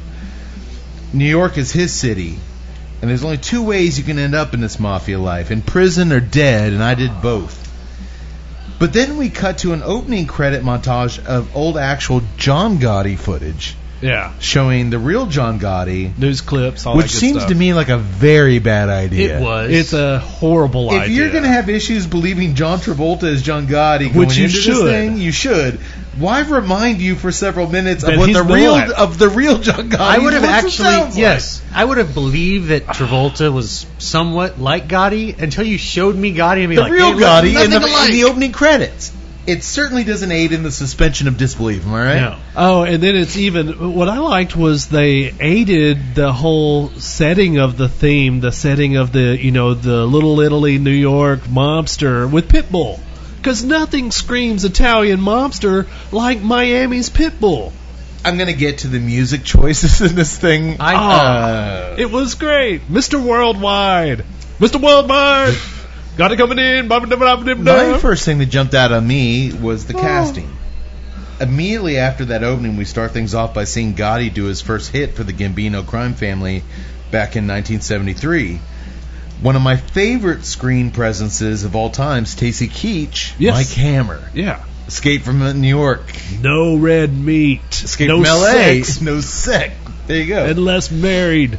Oddly, he plays the concierge to Carlo Gambino, and while I love me some Stacy Keach, the casting seems a little too non-Italian for me. He's from Georgia. Yeah, but actually, Keach, I thought I could give a pass. I was like, he looked more like Cody's dad, Howard Lesker, than anybody. Yeah, but at the same time, I mean, his mannerisms, his look, his patterns. I was like, out of everybody here, he was actually one of them. Like, I'm sitting here going, No, don't get me wrong. As the movie went on, I liked him because he's Stacy Keach. He's a good actor. Yeah. But La Cosa Nostra, their main thing is you're full-blooded Italian or you're not in. Yeah. Stacy Keach is American as you get. Atlanta, Georgia, Savannah, Georgia, wherever he's from, like that dude is American. He's not Italian. Come on, James Caan played fucking Sonny in The Godfather. This is true. James, Well, this is one of the things like where I James Caan probably had fucking about blonde 15 hair. minutes in, they start doing with, and I really felt like in many ways that they were trying to like take elements and copy The Godfather, but it really wasn't working. Well, the whole the whole visual was shot like The Godfather. Crunch blacks, overhead lighting. It was just. I'm talking the color palettes. The color palettes and the couldn't lighting. believe off the bat Stacy Keach as I was fine with Keach. Well, now we're already arguing. And I That's saw not- him, and all of a that's sudden I was good. just waiting for that film noir soundtrack to kick in, and Where's my I just camera? put on the little. He's got the top, the fedora and the trench coat. All right. Well, I was having issues with him, and then when I realized that the character of John Jr. was in a small supporting role, Gotti's son visits him a lot in prison, and those scenes are central to the film. When I realized he was indeed a main figure in this film, man, the actor playing John Jr. was so amateurish. That's when I realized the casting was going to be the thorn in my side in this movie. Okay, we've seen a lot. He's not more- real quick. He's not terrible in the other scenes, Yeah. but in these This one, yeah. but in these scenes when he's one-on-one with old man Gotti, They he don't is work. so bad. They don't work. It took me out of it. He was so bad. But that the whole scenes with old man Gotti. First of all, your transition sucked. You didn't set anything up. I was I was so damn confused. I was like, I thought that this wasn't a flash forward in time. I thought this was like some current time, and for some reason John Travolta was playing a second character in old makeup. The film jumps from the top of his game Gotti in the pre-credit scene to 1973. Then it jumps to his imprisonment where he's battling cancer at the end of his life. Then it jumps back to 79, then all over the 80s. Structure-wise, it's all over the place, especially early on. I was hoping it would calm down and find a good pace. It doesn't. Same. I know. It doesn't. I thought, It's like John Gotti's life as a Facebook video where they just jumble all your shit together. I was thinking, the way they was started terrible. it was going to be him talking to his kid in prison, and then, it's kind of like here he is towards the end of his life, and it's going to be like, a flashback where he goes back to his beginnings, and then you get this sort of chronological story, and then you're going to finish up with him and his kid in prison. No, you don't get that. There's when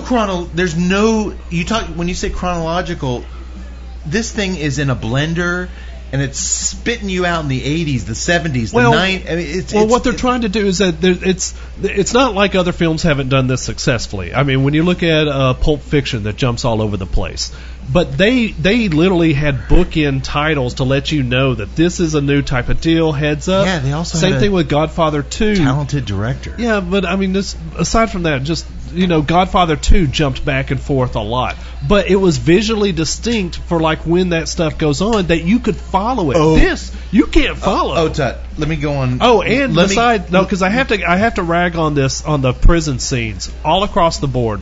They were horrible. It was horrible writing. It was horrible acting. It was just so damn bad to where it was like every cliche, every mob cliche, every literary cliche that you could cram into a scene. Yes. Man, they just pumped it in here. Let me say this. When he's playing old man, cancer-ridden Gotti, Travolta is masterful, in my opinion.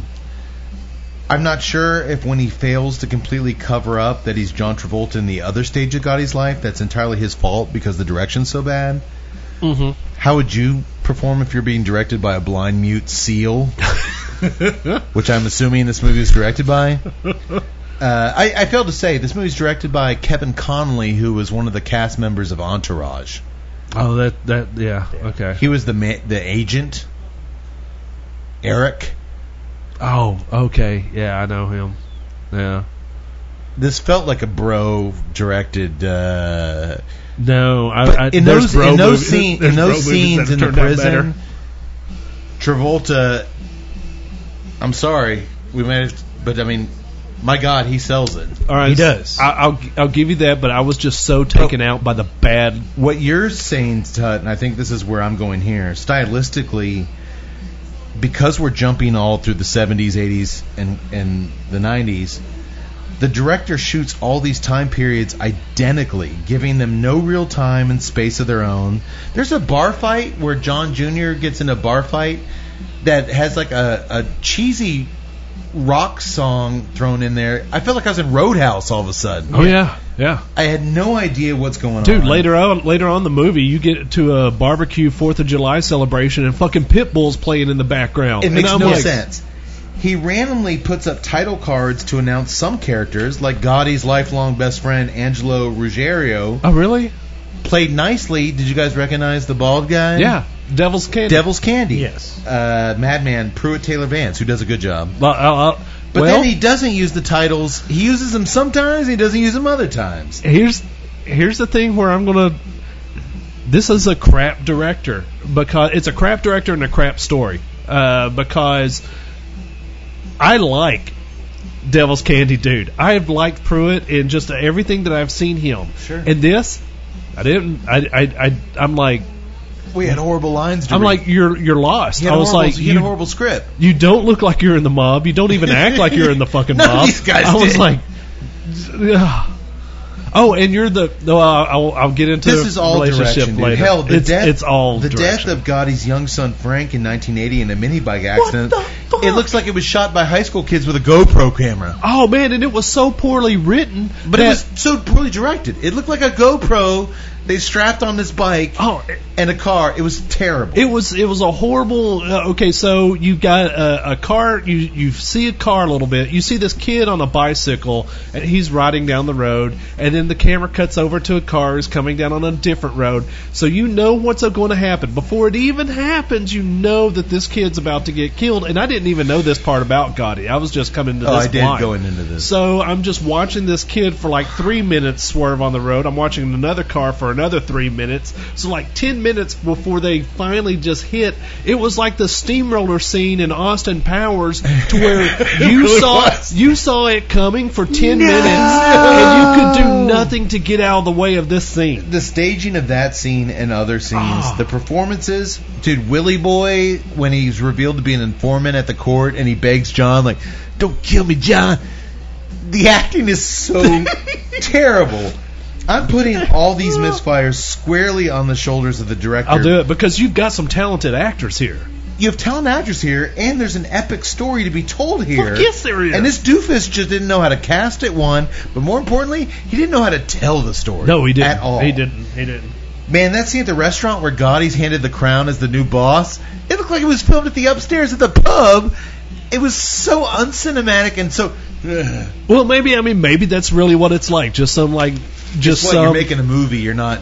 Well, here's what I know is that you've got... I'm sorry, you're not talking about, the normal mafia guys that are just in the shadows, and it's all about dark, secret back rooms. This is John Gotti. This was the guy who loved the media attention. This was the closest thing that America had to Capone in our lifetime. And he didn't capture any of that. And he didn't capture anything. Everything was shot so much in shadows and darkness. And if there was one thing about Gotti, he did not want to be in the shadows and darkness. But he also didn't deal at all with the celebrity of Gotti. Right. But he never showed the moment where Gotti had to, talk to his crew about the celebrity. He didn't talk to his wife about it. They didn't address that aspect of Gotti at all. They did just one tiny scene where he got released from prison, and he was like, "Hey, no, conversation. If conversations were ready, there's another honestly scene. Wish that Travolta only played old Gotti, and that they got some different actors to play young. There was a scene where a guy had been arrested or something,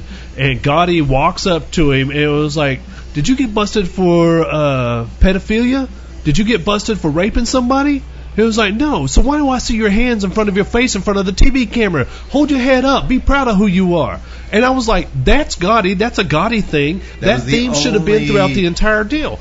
First of all, put some damn lights on the set and let me see everything, because Gotti wanted you to see everything. It was filmed like a Netflix Marvel series. Yeah. It was all low lit. Deadpool's... Daredevil's guys are going, we had more lights than this. But my main thing was just the 70s looked like the 80s, looked like the 90s. He didn't do anything to differentiate make a visual distinction periods. At all. Yeah, and therefore we were confused about it. And I never knew. If they didn't put up the timestamp, I'd be totally. Oh wait, Travolta's got the black wig on here. Oh wait, he's putting on the gray wig. Okay, he's bald. He had to go by what Travolta looked like to figure out what the fucking time frame it was. And the cars. That's one of the biggest indications of an era. You see them drive up in the big, Cadillac. It's the 70s.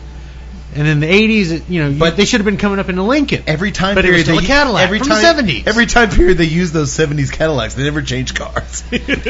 Real quick, this is very different for us. We're just kind of freestyling here. I'm almost to the band on the cigar. It's a fast-smoking cigar. Oh, I'm actually taking my time with it. Look at you. I've gotten some milk chocolate. You getting it? Mm-hmm. With the coffee and the earth, but that creaminess on the retro is just killer. It's so good. Tut? I'm getting a light coffee, like a nice little moderate breakfast blend, if you will, very flavorful. There is some cream on the retro hell, but again, it's not just dousing me on it. There's some earth there, but it's not like heavy earth. Well, Steve called it. He said if you like the heavier shit, this might not be the cigar for you. Yeah, but he also called it in that it's a very silky, lushy smoke. It is just silky's a good word. There's a great mouthfeel to it. There's just this great presence to it. I wish I would. And it's not just Steve's cigar. I have the problem with all cigars, all creamy based cigars. I cannot freaking pick out cream for some reason. But anyway, there you go. I'm sorry, you got me all hopped up on this movie, man. I'm ready to go to town on it. I wanted to get to the cigar. I'm blazing through it. Man, creamy, earthy, but the earth isn't that typical Nicaraguan dark blood of the earth. It's very secondary to the coffee note. But you get a little bit of that milk chocolate, but man, it's creamy. There's something else there. I can't quite place it yet. I'm going to keep working on it, but it's tasty. I mean, it's delicious. Before we got too far into it, I just want to touch on that. And good call on the beer. It's not. Yeah, it's out of the way. It's out of the way. Completely out of the way. I wanted to concentrate on the cigar tonight. Yeah. And I assume this is what all Italian gangsters drink. This beer. No. Beer Moretti. No. They probably just drink whiskey. Yeah. My goal is for tonight to get through the show without a hit someone putting a hit out on me. There's already been a hit put out on us. Well, you know what? If the guys that made Gotti didn't get a hit put out on them, I think we're safe. They failed more than we were going to do anything. We're talking about casting earlier. I do want to say the young guy playing the old mob boss, the Chin, who, I gotcha. Remember in The Sopranos when Junior Soprano kind of hobbled around in his PJs? I love that. It was based on this gangster, the mob boss, the Chin. He clearly looks like he's 80 years old when he's walking around in the streets, but then he goes inside his apartment, takes everything off. He's got like this long black looks hair. Looks like a young De Niro, man. It's like he looks like he's in his late 20s. Yeah. And when they show him in his apartment, it looks like a 2018 hipster Brooklyn apartment. I kept waiting to see a flat screen TV on thing. Like this fucker put no time into making things look authentic. Dude, there was so many Christmas scenes where everybody's out there in like normal jackets. You're talking New York in December, and these guys are out there like in sleeveless shirts almost. He didn't know how to direct his way out of a paper bag. There's one scene where the mobsters all turn their backs and shun Bald Angelo when it turns out he ordered a hit that he wasn't supposed to. And like he comes out into the lounge, and they all turn their backs on him. And it was supposed to be like this dramatic moment where like the most loyal soldier is getting they call it shelved, where he's not allowed to be in the mob anymore. But you get a pass because you're not being killed. Yeah, it's just this heavy thing, and they just show like he walks out of the room and everybody just kind of turns. It was like Can't Buy Me Love when Ronnie comes out and like Big John turns around. Get out of my mafia. It was so cheesy, man. Everything was just so cheesy. Right? Yes. Yeah, it's so horrible. But not only that, you just ruined an entire story because you have it's a great story. The story of John Gotti is first of all be great. All right, so let's take this thread of Angelo and Gotti's relationship. Angelo was supposedly the most loyal, the most stand up guy. Gotti said that if there's one guy who wakes up in the morning thinking La Costa Nostra, goes to sleep at night thinking about La Costa Nostra, it's this guy. He's had my back for decades. We see him in his sleep. He's like La Costa Nostra. You don't see crap about their relationship. I had no clue that they were that close until they told me he was that close, and then when they kicked him out, I'm like, I don't believe anything. This Travolta voiceover. He was like a brother to me. He's like a brother. He was like a brother to me. My childhood friend. No, he's not, because he's like, all right, hey, you know what? You can't be in the mafia anymore, and then gives like this dismissive hand wave, and I'm like, dude, this is like one of your best friends who's been your back, and you're not crying, you're not doing anything. You give this little, get out of here, and I'm just like, DJ Travolta, get out of here. It's so horrible. It is so horrible. Later on, when Angelo dies, and Gotti's at the tombstone, and he's like kissing the tombstone with his fingers. I think he actually died of a broken heart. And the voiceover is like, he's died of cancer, but I think he died of a broken heart. And I'm like, I could care less because I didn't know these guys. I didn't know this relationship. I didn't see anything that you had to maybe latch onto came from the actor playing Ruggiero. He tried. Yeah. Mm-hmm. He tried to seem loyal and the puppy dog soldier to Gotti. Just bad direction, man. Bad editing, bad script. All across the board. I agree. God, yeah. And what I really hated was that you got this touching cemetery theme, and all of a sudden, Mr. Worldwide. Come on, Pitbull, get out of there. The music Did choices. Pitbull know somebody on this? Sometimes in the early 70s scenes, they used like some disco music, and I'm like, oh, okay, they actually did that. But then there'd be another scene where they like came in with some really like weird score. Where'd that come from? And it was gone.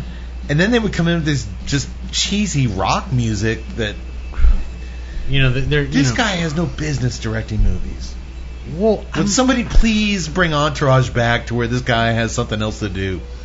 if you were directing Entourage, No, he was a star. He was an actor. He was an well, actor in that's what I'm saying. Entourage. You're starring in Entourage. Entourage is California. It has one season. It has one lighting, beach lighting. Everybody starts somewhere. This was not the movie for him to start. There is a movie to be told with John Gotti, and you blew it. And I'm gonna get to I'll get to this at the end when I want to say some nice things about the movie. I was really worried that John Travolta would be the thing that sunk this thing, because like he's such a distinct actor, he's such a distinct personality. How am I ever going to believe that John Travolta is John Gotti? He was the least problematic thing in this thing. Yeah. Well, like I said, That tells you how bad everything else was. I wish they would have basically just stuck with him as being old Gotti in prison and gotten someone else to do the young stuff. Well, if you got a good director and a good actor to play that son, John Jr., yeah, and you nailed those prison scenes, yeah, Travolta was so good in those prison scenes. Yes. The makeup was so good. This dying, and those were the saving grace of this movie, those prison scenes. If you had a director who came in and built around that and told a story around that, like we're going to build it around those prison moments, you could have had something here. I think one of the things that was really tough, because I went back and forth on this issue as I was watching it. You know, at first I was kind of like, I would love Travolta in a totally fiction-based movie. I could get past the fact that that's Travolta if he's in a total fiction deal, because he's a good actor. He really is. But then I got to thinking about it. No, it's not Travolta's fault that I'm only seeing Travolta here. It's because the writing is so damn bad, and he's got no direction. So he has no direction but to think to himself, do what he would do, and he went Travolta on it. So I don't think that that's really his fault. Plus, they should have done. They should have cut the end caps that with him talking directly into the deal. Cut that. Get rid of it altogether. All the footage for Gotti stuff, all the original Gotti clips, pull that shit and put it in. At the end of the movie, when John Jr. still were telling his story and Gotti is just now dying in prison, we then are shown John Gotti's funeral procession with real pictures of the real John Gotti and news clips of the real John Jr. as we're supposed to be still connected to the fictional John Jr. It's like, well, he doesn't look anything like this guy. No. Yeah. No. I mean, What? The guy playing John Jr. is already a horrible actor. He sucks anyway. Now you're trying to tell me he's trying to look like this guy? Yeah. Horrible. Did y'all? Am I the only one that thought when John Jr. got released from prison at the end? Because he basically looks the same whether he's 20 or 40. He looked a lot like Mike Shepunkovich, the cigar hustler. A little bit. Pardon me if I screwed up that pronunciation. What you got notes wise? All right, notes wise, huh? Yeah, notes wise. What you got? Mainly, I've already gone through a lot of them, just not as in detail as I have in my notes. Basically, we all took notes on just how how horrible it kind of was. I mean, everything. A lot of my stuff was like music and cinematography, which we already kind of addressed. Again, I just. Man, it was just so horrible because, you know, Gotti was like the first media dime. They didn't tackle that at all. He was a large personality. I was, you know, a kid in the 80s, but my mom got People magazine, and there he was on the cover of People magazine, and I'm like, it's on my coffee table. Like, who's this guy? Right. That's huge. That's a crime boss on the cover of a magazine in Central Texas. And a crime boss living it up on that magazine, And- who wants to be on that magazine. and Chin up. putting his chin Just- up. And they didn't really get into that aspect of him at all. The Teflon Don. That should have been the movie. The celebrity There aspect could have been of it. glitz, glamour. The I mean, celebrity aspect of it, they didn't tackle that at all. yeah, it just. And because that was a huge thing with, his soldiers and the other families. Like, they hated that attention. Their success over, a century in America at that point was the lack of attention. These were all guys like the guy that he ordered the hit on, Castellano. Right. Old guys that just stayed at home and, Stayed out of the cover. stayed out of the cover. And they do a little bit of that with John saying, like, how the hell are you going to lead a family when you don't leave the house? Well, You got to be seen. You got to be out there on the streets. But there's a whole nother level of that where you're on People magazine. Like, let's explore that. No. yeah, explore that, and then also maybe the conflict of the old school gangsters getting ruffled by Gotti. That's some great tension. That's some great media presence that you could tap into. They didn't touch Chose on not it to at do any all. of that. I just, again, it was so. Everything was so brief and so cut off. Like, It- there was a scene where even when he got out of prison, he like met some guy on the street, and it's like, how's your mother doing? And like, there was little moments that I thought were put in there to add texture and layers to Gotti, but none of it really resonated. None of it stuck. And it wasn't because of Travolta. He was trying, and he did everything he was asked to do. Think about it this way: when we finally get through the credits or the final act of this shit show, when it's got the news interviews, the actual news interviews from people on the street, just average everyday people, they were rioting in the street when he got convicted. There was people all over the place. No, the He government made the streets better. The He government made our did streets a safer. Right, you had this love affair with Gotti. And the movie didn't and do they anything to justify You're those right, reactions. that one Right. scene with the boxer kid, Where you he's know, like, say hi to your mother for me. But there You was should've nothing flooded when we that see in those there, man. real testimonials, real footage at the end on what he did for the community stuff. You didn't get any of that. no. Oh wait, he let them do a Italian celebration in the streets, and he told the cops to fuck off.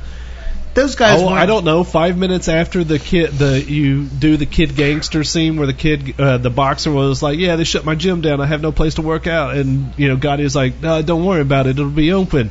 Maybe 3 scenes later, have the owner of the guy come in. Oh, thank you so much, Gotti. Thank you so much. Follow up I mean, on that? Yeah, I mean, just Yeah.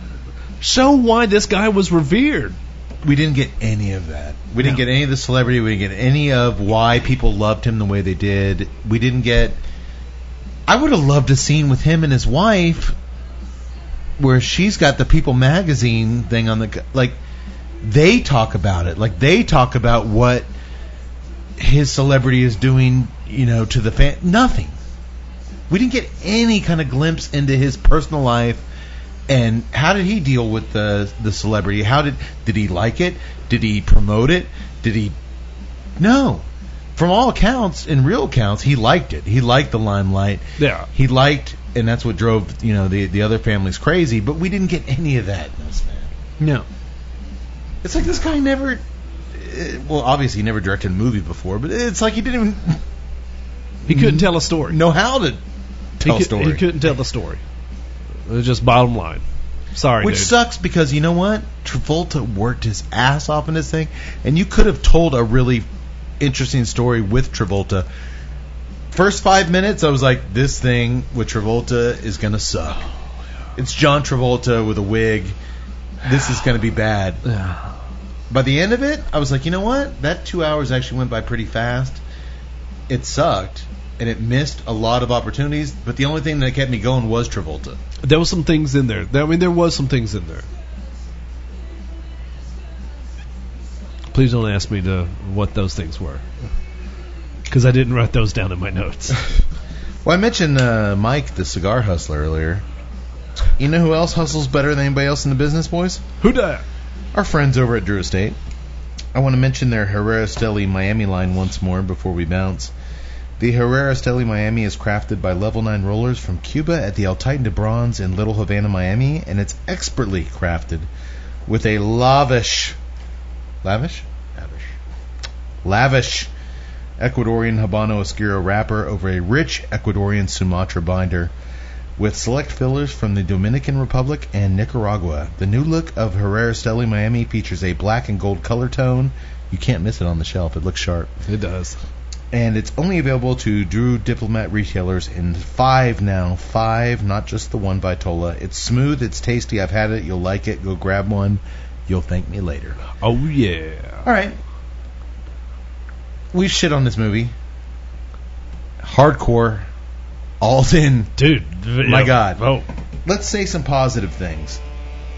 I can't wait to see what this is. Despite the time jumps, I thought they did a nice job of showing Gotti's growing vicious disdain for his boss, Paul Castellano, and his true affection for Paul's underboss, Neil Delacroce, Stacy Keach. Keach, yeah. When Neil dies of cancer, it's the only thing holding Gotti back from making his move on the boss of the family, who we see that he never respected the guy from day one. Yeah. Neil has told him before he died, as he was suffering from cancer, how to get the support of all 5 boroughs, how to get the approval of the other crime families, to take out Castellano and assume the top spot. There was a quick scene we learned at a dinner party between John and his wife Victoria, very vague, where they said they had fucked up childhoods and shitty parents, which that kind of made me believe why he saw Neil, Stacy Keach, as a father figure. Yeah. I like that relationship with him. As much as I didn't believe Stacy Keach as a consigliere, I did see him, the relationship between Gotti and him. I like that, and I thought they did a good job of building up to him, knocking out his own boss. That was the only relationship that I really felt was natural through the entire movie. And a lot of that was honestly just Travolta and Keach being grade A actors, bringing their grade A stuff. Right. Yeah. Keach was... I'm sorry, I shit on him earlier because he's not Italian. I'm sorry, you're not Italian, you're not in the mafia. And that's what The Sopranos did so good. Every actor in there was, for the most part, I don't know about Robert Loggia, but for the most part, when I saw those guys on The Sopranos, I thought those were Italians. Yeah. I'm sorry, I see Stacy Keach, I'm not thinking Italian. But he and Travolta sold that relationship. I like that. To me, you don't have to be Italian to play in a mob movie. Just you got to make me think that.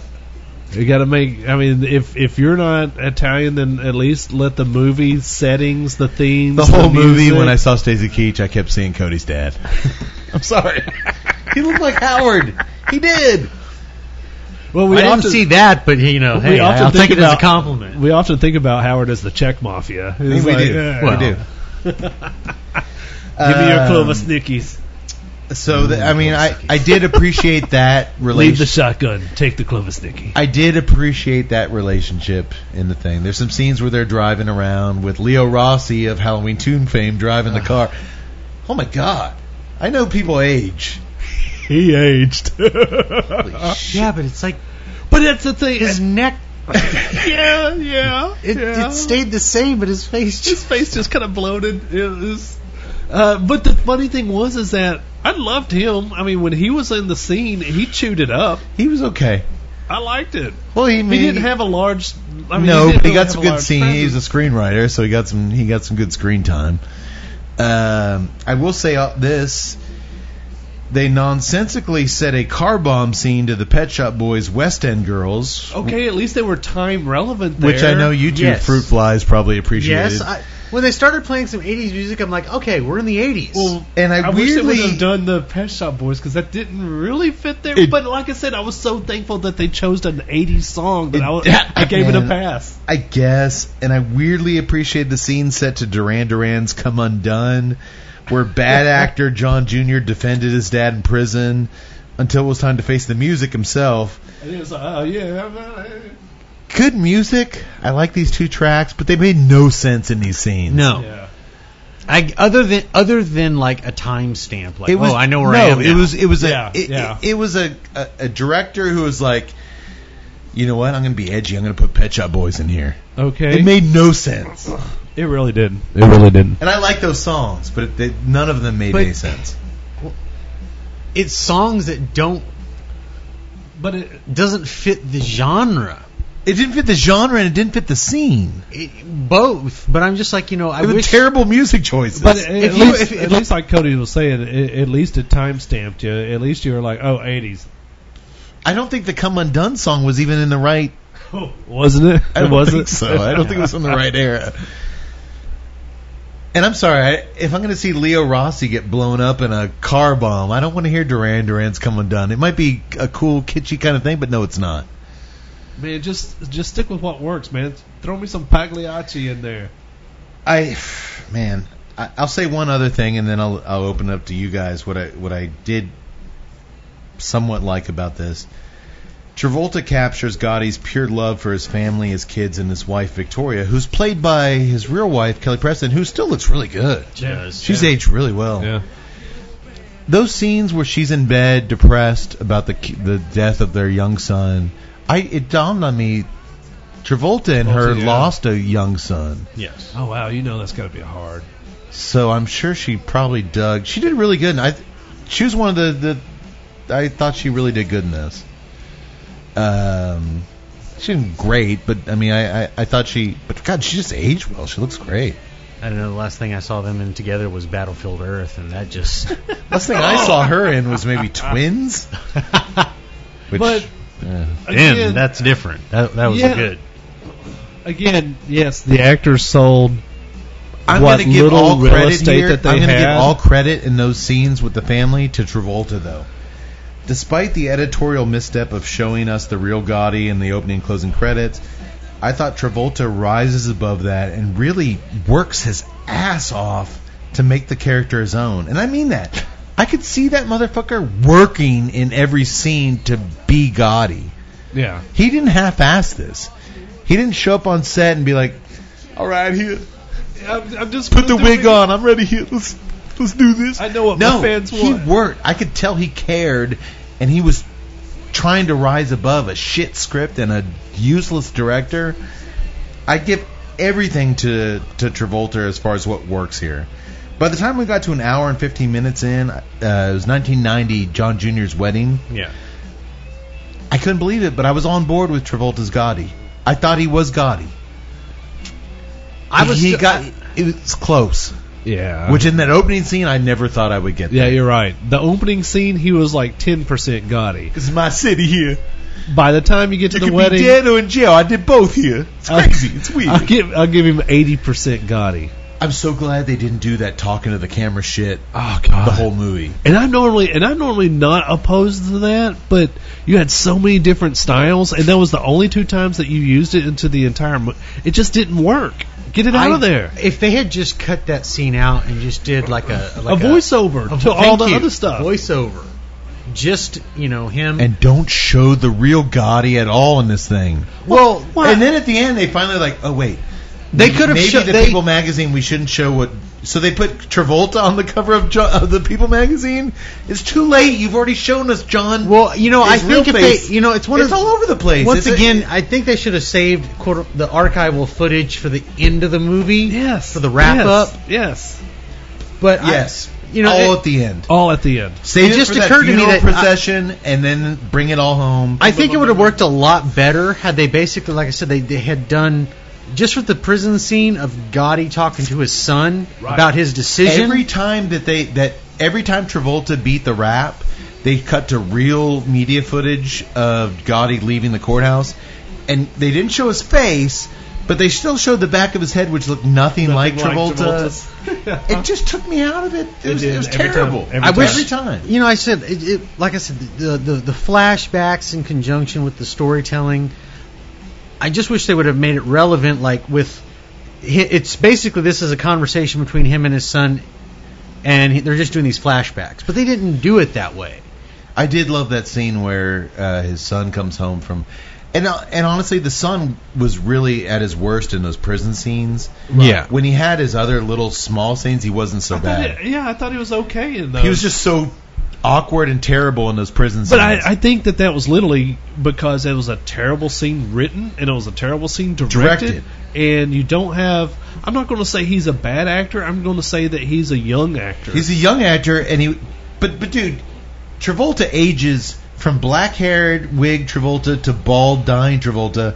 All they did for this other kid to age that same span of time was put glasses on him. Yeah. Yeah. He looked the same at 20 as he did at 50. Yeah, he did. I was like, makeup wise, But that they scene did where he's like nothing, slapping hair the color. shit out of his kid Well, you know, they for showed getting the kicked kid out of the military academy and stuff. I love those little family scenes. Well, they show him, and he's like, they're doing that whole prison walkthrough thing at the end, and then all of a sudden they cut over to his footage, and he's got curly hair, he's gray. I'm like, wait, Don't show me the real... you just showed him, and he was like 25. And he's buff and he's young. Like, don't show me that. Why would you do that? Tut, real quick, cigar. It's really, really spot on. Like I said, it's still that silky lushness that's just Silky nice. lushness. It's Silky got lushness. to me, it's got a nice little morning coffee feel to it. It's just really kind of cool. I wish I had the cream that you guys were getting, but I'm not disappointed at all with what I'm not. I saw where somewhere in the press release Steve had mentioned notes of loam, L-O-A-M. What is that? Loam? Yeah, I'm assuming that's I've never had loam. earth. that's the earthiness. Yes. Oh man, my mic's messing up. Go ahead. All right. Well, I don't know loam, but I do know it is earthy. Very. Especially in the last third, the earthiness has come up. It picks up. I'm still full-blown French roast coffee. Yes. Full-blown cream on the retrohale. I've got no spice, which is refreshing in this day where every cigar we get is just Spice bomb. Spice bomb out the nose. No, creaminess out the nose. I'm even getting a little Ritz cracker. Get out of here. I'm getting Ritz cracker. You know, it's weird because I kind of feel guilty because I'm one of those guys that I kind of like that spice bomb. I like that nice little spice and pepper and just I like the blood of Nicaragua. Sure. So I kind of feel guilty, like being a voice that pushes cigar manufacturers that way, to make stuff up to that palate. But I don't know. I appreciate the lack of it. Yeah, I mean, I can't remember the last time we had a cigar on the show where we didn't mention spice. And it's not bothering me. Oh no, I'm all on board. Earth coffee, a little bit of chocolate on the draw, but the retrohale is the king here, man. Yes. It's just so creamy and just so smooth, like you said, silky. Would you say silky? Silky lushness. I'll give you that. It's got a great presence to it. I mean, it's just. I'll give you it's this. Just a great cigar in terms of I'm a production and construction. I'm a big guy on uniqueness. That's need a beer. What I love about what we do is, there's nothing else like it. Yeah. I can't compare this cigar to anything. It'd be very hard for me too. I haven't had a cigar like this in a long time. It's unique, and I like uniqueness. I want to smoke another one. I'm really sad I don't have another one. That's what I mean. That's the funny thing is that coming into this and it was all cream, and I'm like, shit. You know what I don't get? Cream. And so I was like, well, crap. I mean, but you get silky lusciousness. How do I feel about this? Well, the way I feel about it is that I would buy it. Oh yeah. I guess we should talk about price point. Okay. We have to. Yeah, well, all right. Tut, you first. No, Cody, you first. Me first. Given everything, You heard about the melons and the extra cost, trimming the leaves until there's just the succulent, luscious leaves left to produce a cigar. I'm going to go 12. Okay. Well, the funny thing about Steve is that he's not bashful about this is what it cost me to make the cigar, this is what it's going to cost you to buy it. You smoke enough Nakatamales and Moistras, you know you're going to pay... And gladly. And the Unicorn, which maybe we'll have the experience someday. It's a $100 cigar. Could happen. I will go 14. 1450. 1450, would you say 12? 12. 12 even? 1745. 1745. Okay.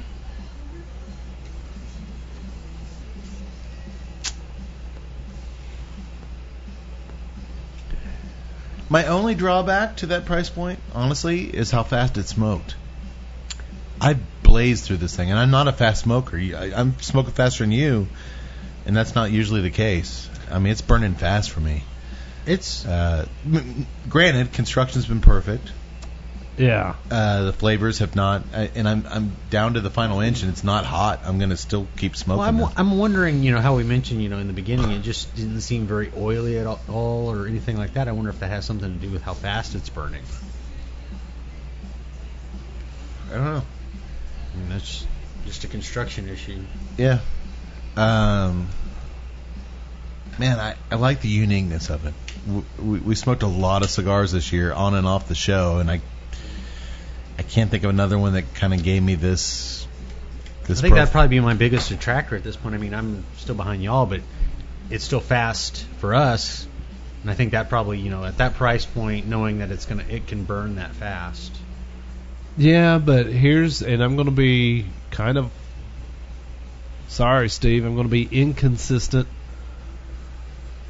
I actually could see myself paying $17 for this.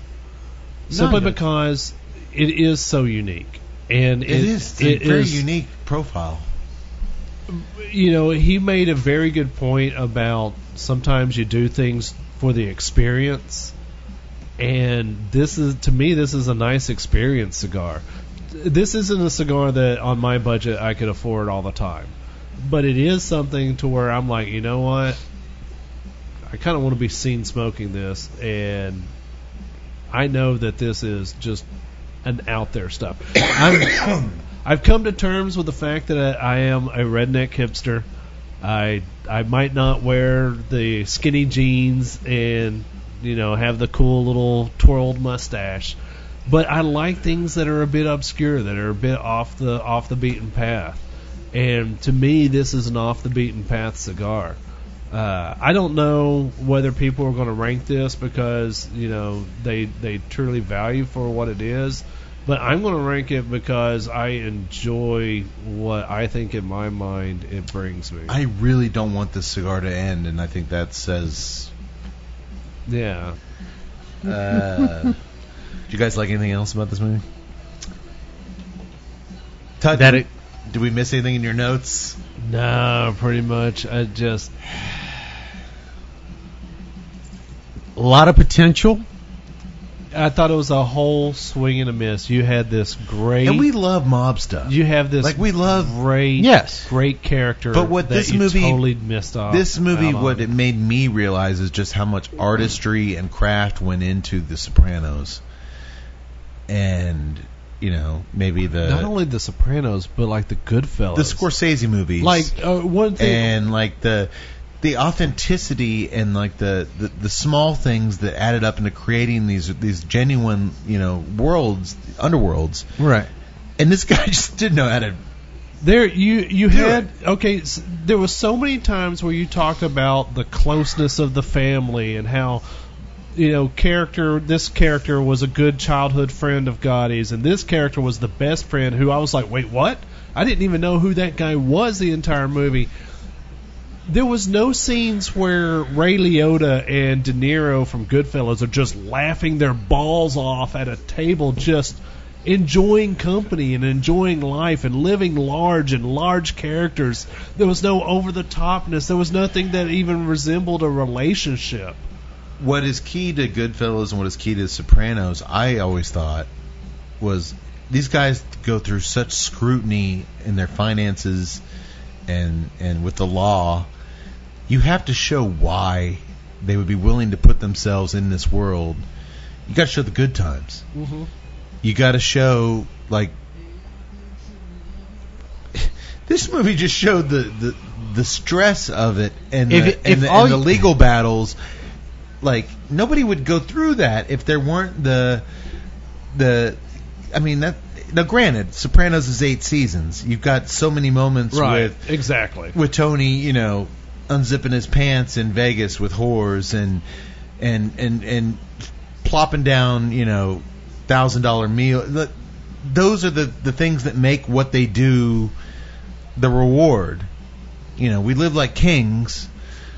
We live well beyond we ever would in another lifestyle, and it's worth it for the occasional legal. But this movie was all about the legal stuff, and it was like, why would you ever subject yourself to this lifestyle?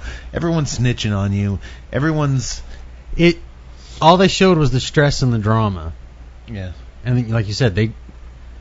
I almost thought that this was financed by Gotti Jr. From what I understood, they had the full cooperation of the Gotti family. Travolta even did some interviews where he said he wore Gotti's actual cufflinks, and it was important to him to wear, like, you know, the same clothes that actual Gotti wore. They were all on board with this, which makes sense. I mean, there's the emphasis on the family, and now, despite how he was always in this movie, picture perfect family man with the wife and with the kids. I just like the little last ditch effort at the very end to show how the government kind of was going after him for a while, or going after not only Gotti but Gotti Jr. You know, all the district attorneys that lined up against him, and all the man hours that were put into to bring in Gotti Jr. To trial. It was almost like Gotti Jr. overcome so much adversity. I could really see this almost being a propaganda piece for Gotti Jr. Probably, maybe. Well, that's kind of what I was expecting, more so with this whole conversation in prison between him and the son sitting at the table. I thought that was kind of going to be the arc. Yeah. And also him explaining. But I also thought he's getting these flashbacks. Because I mean, in the beginning, he tells his son, I could have robbed whatever, and I could have had it sticking out my ass, and I would have still said no. Right. And I thought that was going to kind of be the thing here in this overall thing, and they missed it. I felt like there was this great. They missed it too, and I also thought that remember, at least I did remember when Gotti was going on. He had that bull attorney, the crew cut guy, I thought he would be a main character. No, he wasn't represented at all. Like, the courtroom scenes had no drama. Yeah. It was just it was a bad written story. And I thought the guy playing John Jr. just kind of sunk it. It's like, not his fault maybe, because the director was so bad, but it was just like, I'll give him a pass on everything except for the prison scenes. The prison scenes were so painfully bad. They needed to get different actors to portray the different ages, time periods. Yeah. And it was like, you know what? You got the same guy playing John Jr. at 16 and at 40. Right. And all you did was put a pair of glasses on him, and maybe your some age shoulder pads in and his that's what I'm suit. saying. In terms of just like a That's why I'm picturing Gotti going, kid looks good, looks just like me. Looks just like I did, just like I did when I got out at 40. But he's clearly 20. You clearly just showed him. But then we show you, and you look nothing like him. Yeah, but you see that El Camino with the flowers? And that's like, it's been 30 years. He's aged 2. That's another thing. Is that all right? God, it was so horribly written. Okay, so you have, on one hand, Gotti slapping the ever-living crap out of his son for getting in the fight and basically killing a kid, is what we learned. And then a few more minutes down the road, you've got him hugging him as he takes... How dare you blow your shot at... Because he was going to... what was the... West Point. West Point. You're fucking up. You're giving up everything. But then, like Tut said, 10 minutes later, he's kissing him on the cheek when he joins the family. I'm so proud of you. I'm so proud of you. I've never been more proud of you in my life. It's so weird here. See, to me, that's a great dynamic to explore. Like, but they didn't. Like a lot of times in a lot of these stories, you always have the I never wanted this life for you, kid.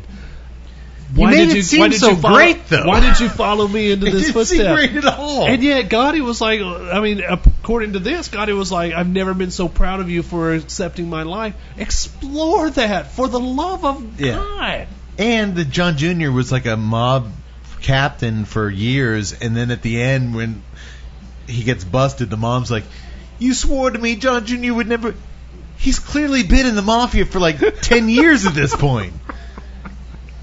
What do you think he was doing? If he was pretending to wake up and go to, like, I got to go off to my accounting job now. I'll see you later. There was that one scene where after Gotti's in jail and everything, and you have some old school mobsters in their Cadillac, and Junior comes up in his tracksuit with his friends.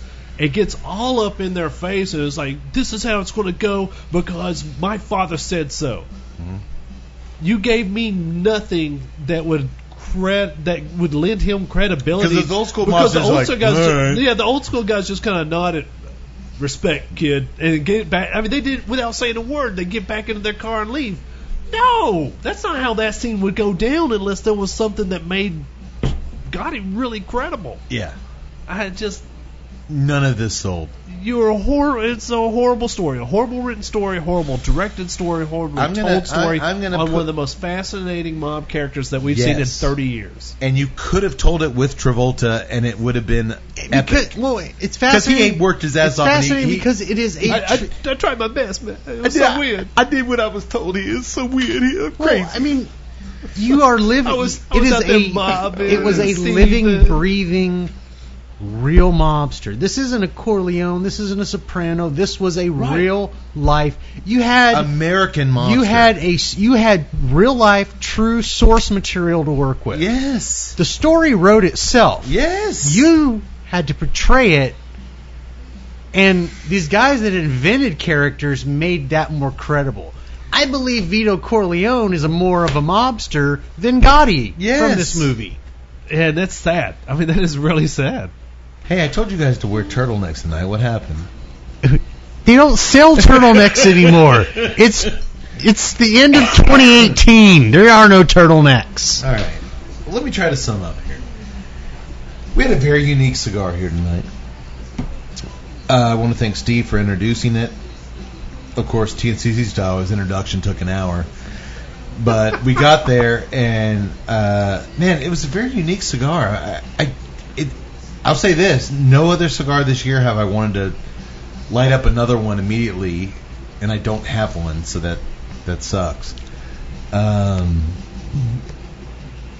I don't want one of the smaller ring gauges. Like, I think I want the bigger the one that's bigger than this. But I want more of that cream. I want to try the smaller ring gauge. I want to taste that difference. I mean, he did describe it as being that even though they're similar, they're different. Yeah. I want to try that. I want to get into that 7x44. Well, the cool thing we do before we put together our best of the year list, we try to revisit as many of the cigars we can. So I'll try in the next 6 days. I'll try to tomorrow. I'll try to acquire us some more of these. Hey, you know what? You can go to the TuesdayNightCigarClub.com, go to the famous smoke shop, hit that, and then get you some. I will try to get us some more of these. We will be reconvening in the Corner of No Hope to smoke a lot of the previous cigars that we featured this year, coming up with our list. The rankings are what they are, but we do like to go back and revisit and tweak, and there's a bit of debate that goes on. We take our end of the year list very seriously, but we also have one more show to do. Yes. Next week we'll have the doctor in attendance. All right. And we will do our annual Christmas episode, which of course means an Anna Nicole Smith movie. don't get too depressed. After this year, she's dead. She didn't make any more. This is it. It's over. I almost said thank goodness. I'm both happy and I felt sad. like an asshole for saying that. Oh! No! So we got a lot of work to do over the next week or so. Even when you don't hear from us, we're working. The beer, It's all right. It works if you don't want it to conflict with anything. You want to just drink a beer and you don't even realize you're drinking a beer. The Beer Moretti. Beer Moretti. It is beer, right? Oh! I'm over here stirring my sauce. Oh, what are you shitting on my beer? Not sitting on the beer. Again, we have no problem with the Beer Moretti. We have no problem with La Cosa Nostra. We're big fans. And I'm a big fan of that cigar. It was so different. I just wish I had another one, which is high praise. Tut links. All right, follow us on @TNCCcast on Twitter. Subscribe to us on YouTube, Tuesday Night Cigar Club. Join the Facebook. It's a lot of people subscribing to us on YouTube lately. I know. I was like, oh, look at that. And then hit us up on Instagram @TNCC_cast. And maybe, I don't know. Yeah, something like that. Something like that. Just search Tuesday Night Cigar Club. I posted some pictures of some dicks on there the other day. Can't believe that bag of dicks is still there, man. Hey, remember back in episode 29 when I talked about eating that bag of dicks in Ohio? That bag of dicks is still there. Did you not finish all the bag of dicks? Well, apparently I left a few. And then I was like, oh, and look, there's a little ass in there, too. And my cousin was quick to point out, that's not an ass. That was where you bit off the dick. It's just balls. It was balls. I love my family. On that note, if you've got Christmas shopping, go to the website, hit the Amazon link there, and then do your shopping from there. We get a little bit of kickback from Amazon. Costs you nothing to do. Nothing at all. But you don't have to buy a bag of dicks. You don't have to buy a bag. I mean, you can if you want to. If you want to. If you want to, huh? Hey! Oh! Bag of dicks! Yeah!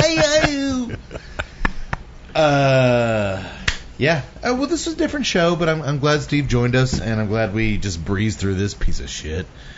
Not Mr. Gotti himself. I want to. This film. Yes. The way it was done, the way it was told. We have respect for the Gotti family, for La Cosa Nostra, the Gambino family, and everyone else. Peace and love. Peace and love. Right, Yax? I got it. I'm full of it. You're full of something. Yeah, I know. So we got one more show at the end of the year. We've got a lot of smoking to figure out our end of the year cigar list. I want to thank once again the one and only Steve Saka. He's generous to give us his time. He's a legend, and he always holds a special place in my heart because he seems to kind of like us. Did you guys get that impression? Sure. You'll have to devote a show to that. Yeah. I'd ask him, but he just skims through it. So all right, folks. Thanks for joining us. We'll see you in a week, and then we'll see you with a big end of the year list. Buy our shit. Thanks for liking us. We'll see you next time. Sayonara, motherfuckers.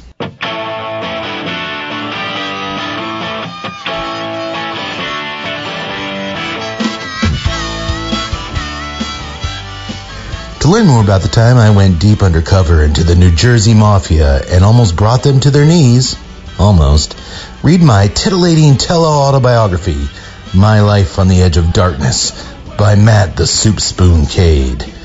My Mafia brothers nicknamed me the Soup Spoon because I ate a lot of soup. Chili, chicken noodle, potato soup, you name it and I was eating it. But I didn't care for pasta fazool or zuppa toscana, and ultimately that's what tipped them off that I was a filthy rat. Fuck you, Morristown Olive Garden. Fuck you to hell. Forget about it. And in the meantime, to learn more about the cigars and other libations enjoyed on tonight's episode, you can visit DunbartonCigars.com and BeerMoretti.com. For more on O'Brien's Irish Pub, the live music leader in Central Texas, please visit O'BrienSimple.com and download their free smartphone app, where you'll find full beer listings including over 40 on tap, menu information, and a calendar of upcoming live events. To listen and purchase music heard on tonight's program, check out www.fritzbeermusic.com. Thank you for listening to the Tuesday Night Cigar Club podcast. This is Keith A. Howell saying until next time, friends, unless we see you sooner at the pub. So keep it smoky, and for God's sake, keep it ballsy as well.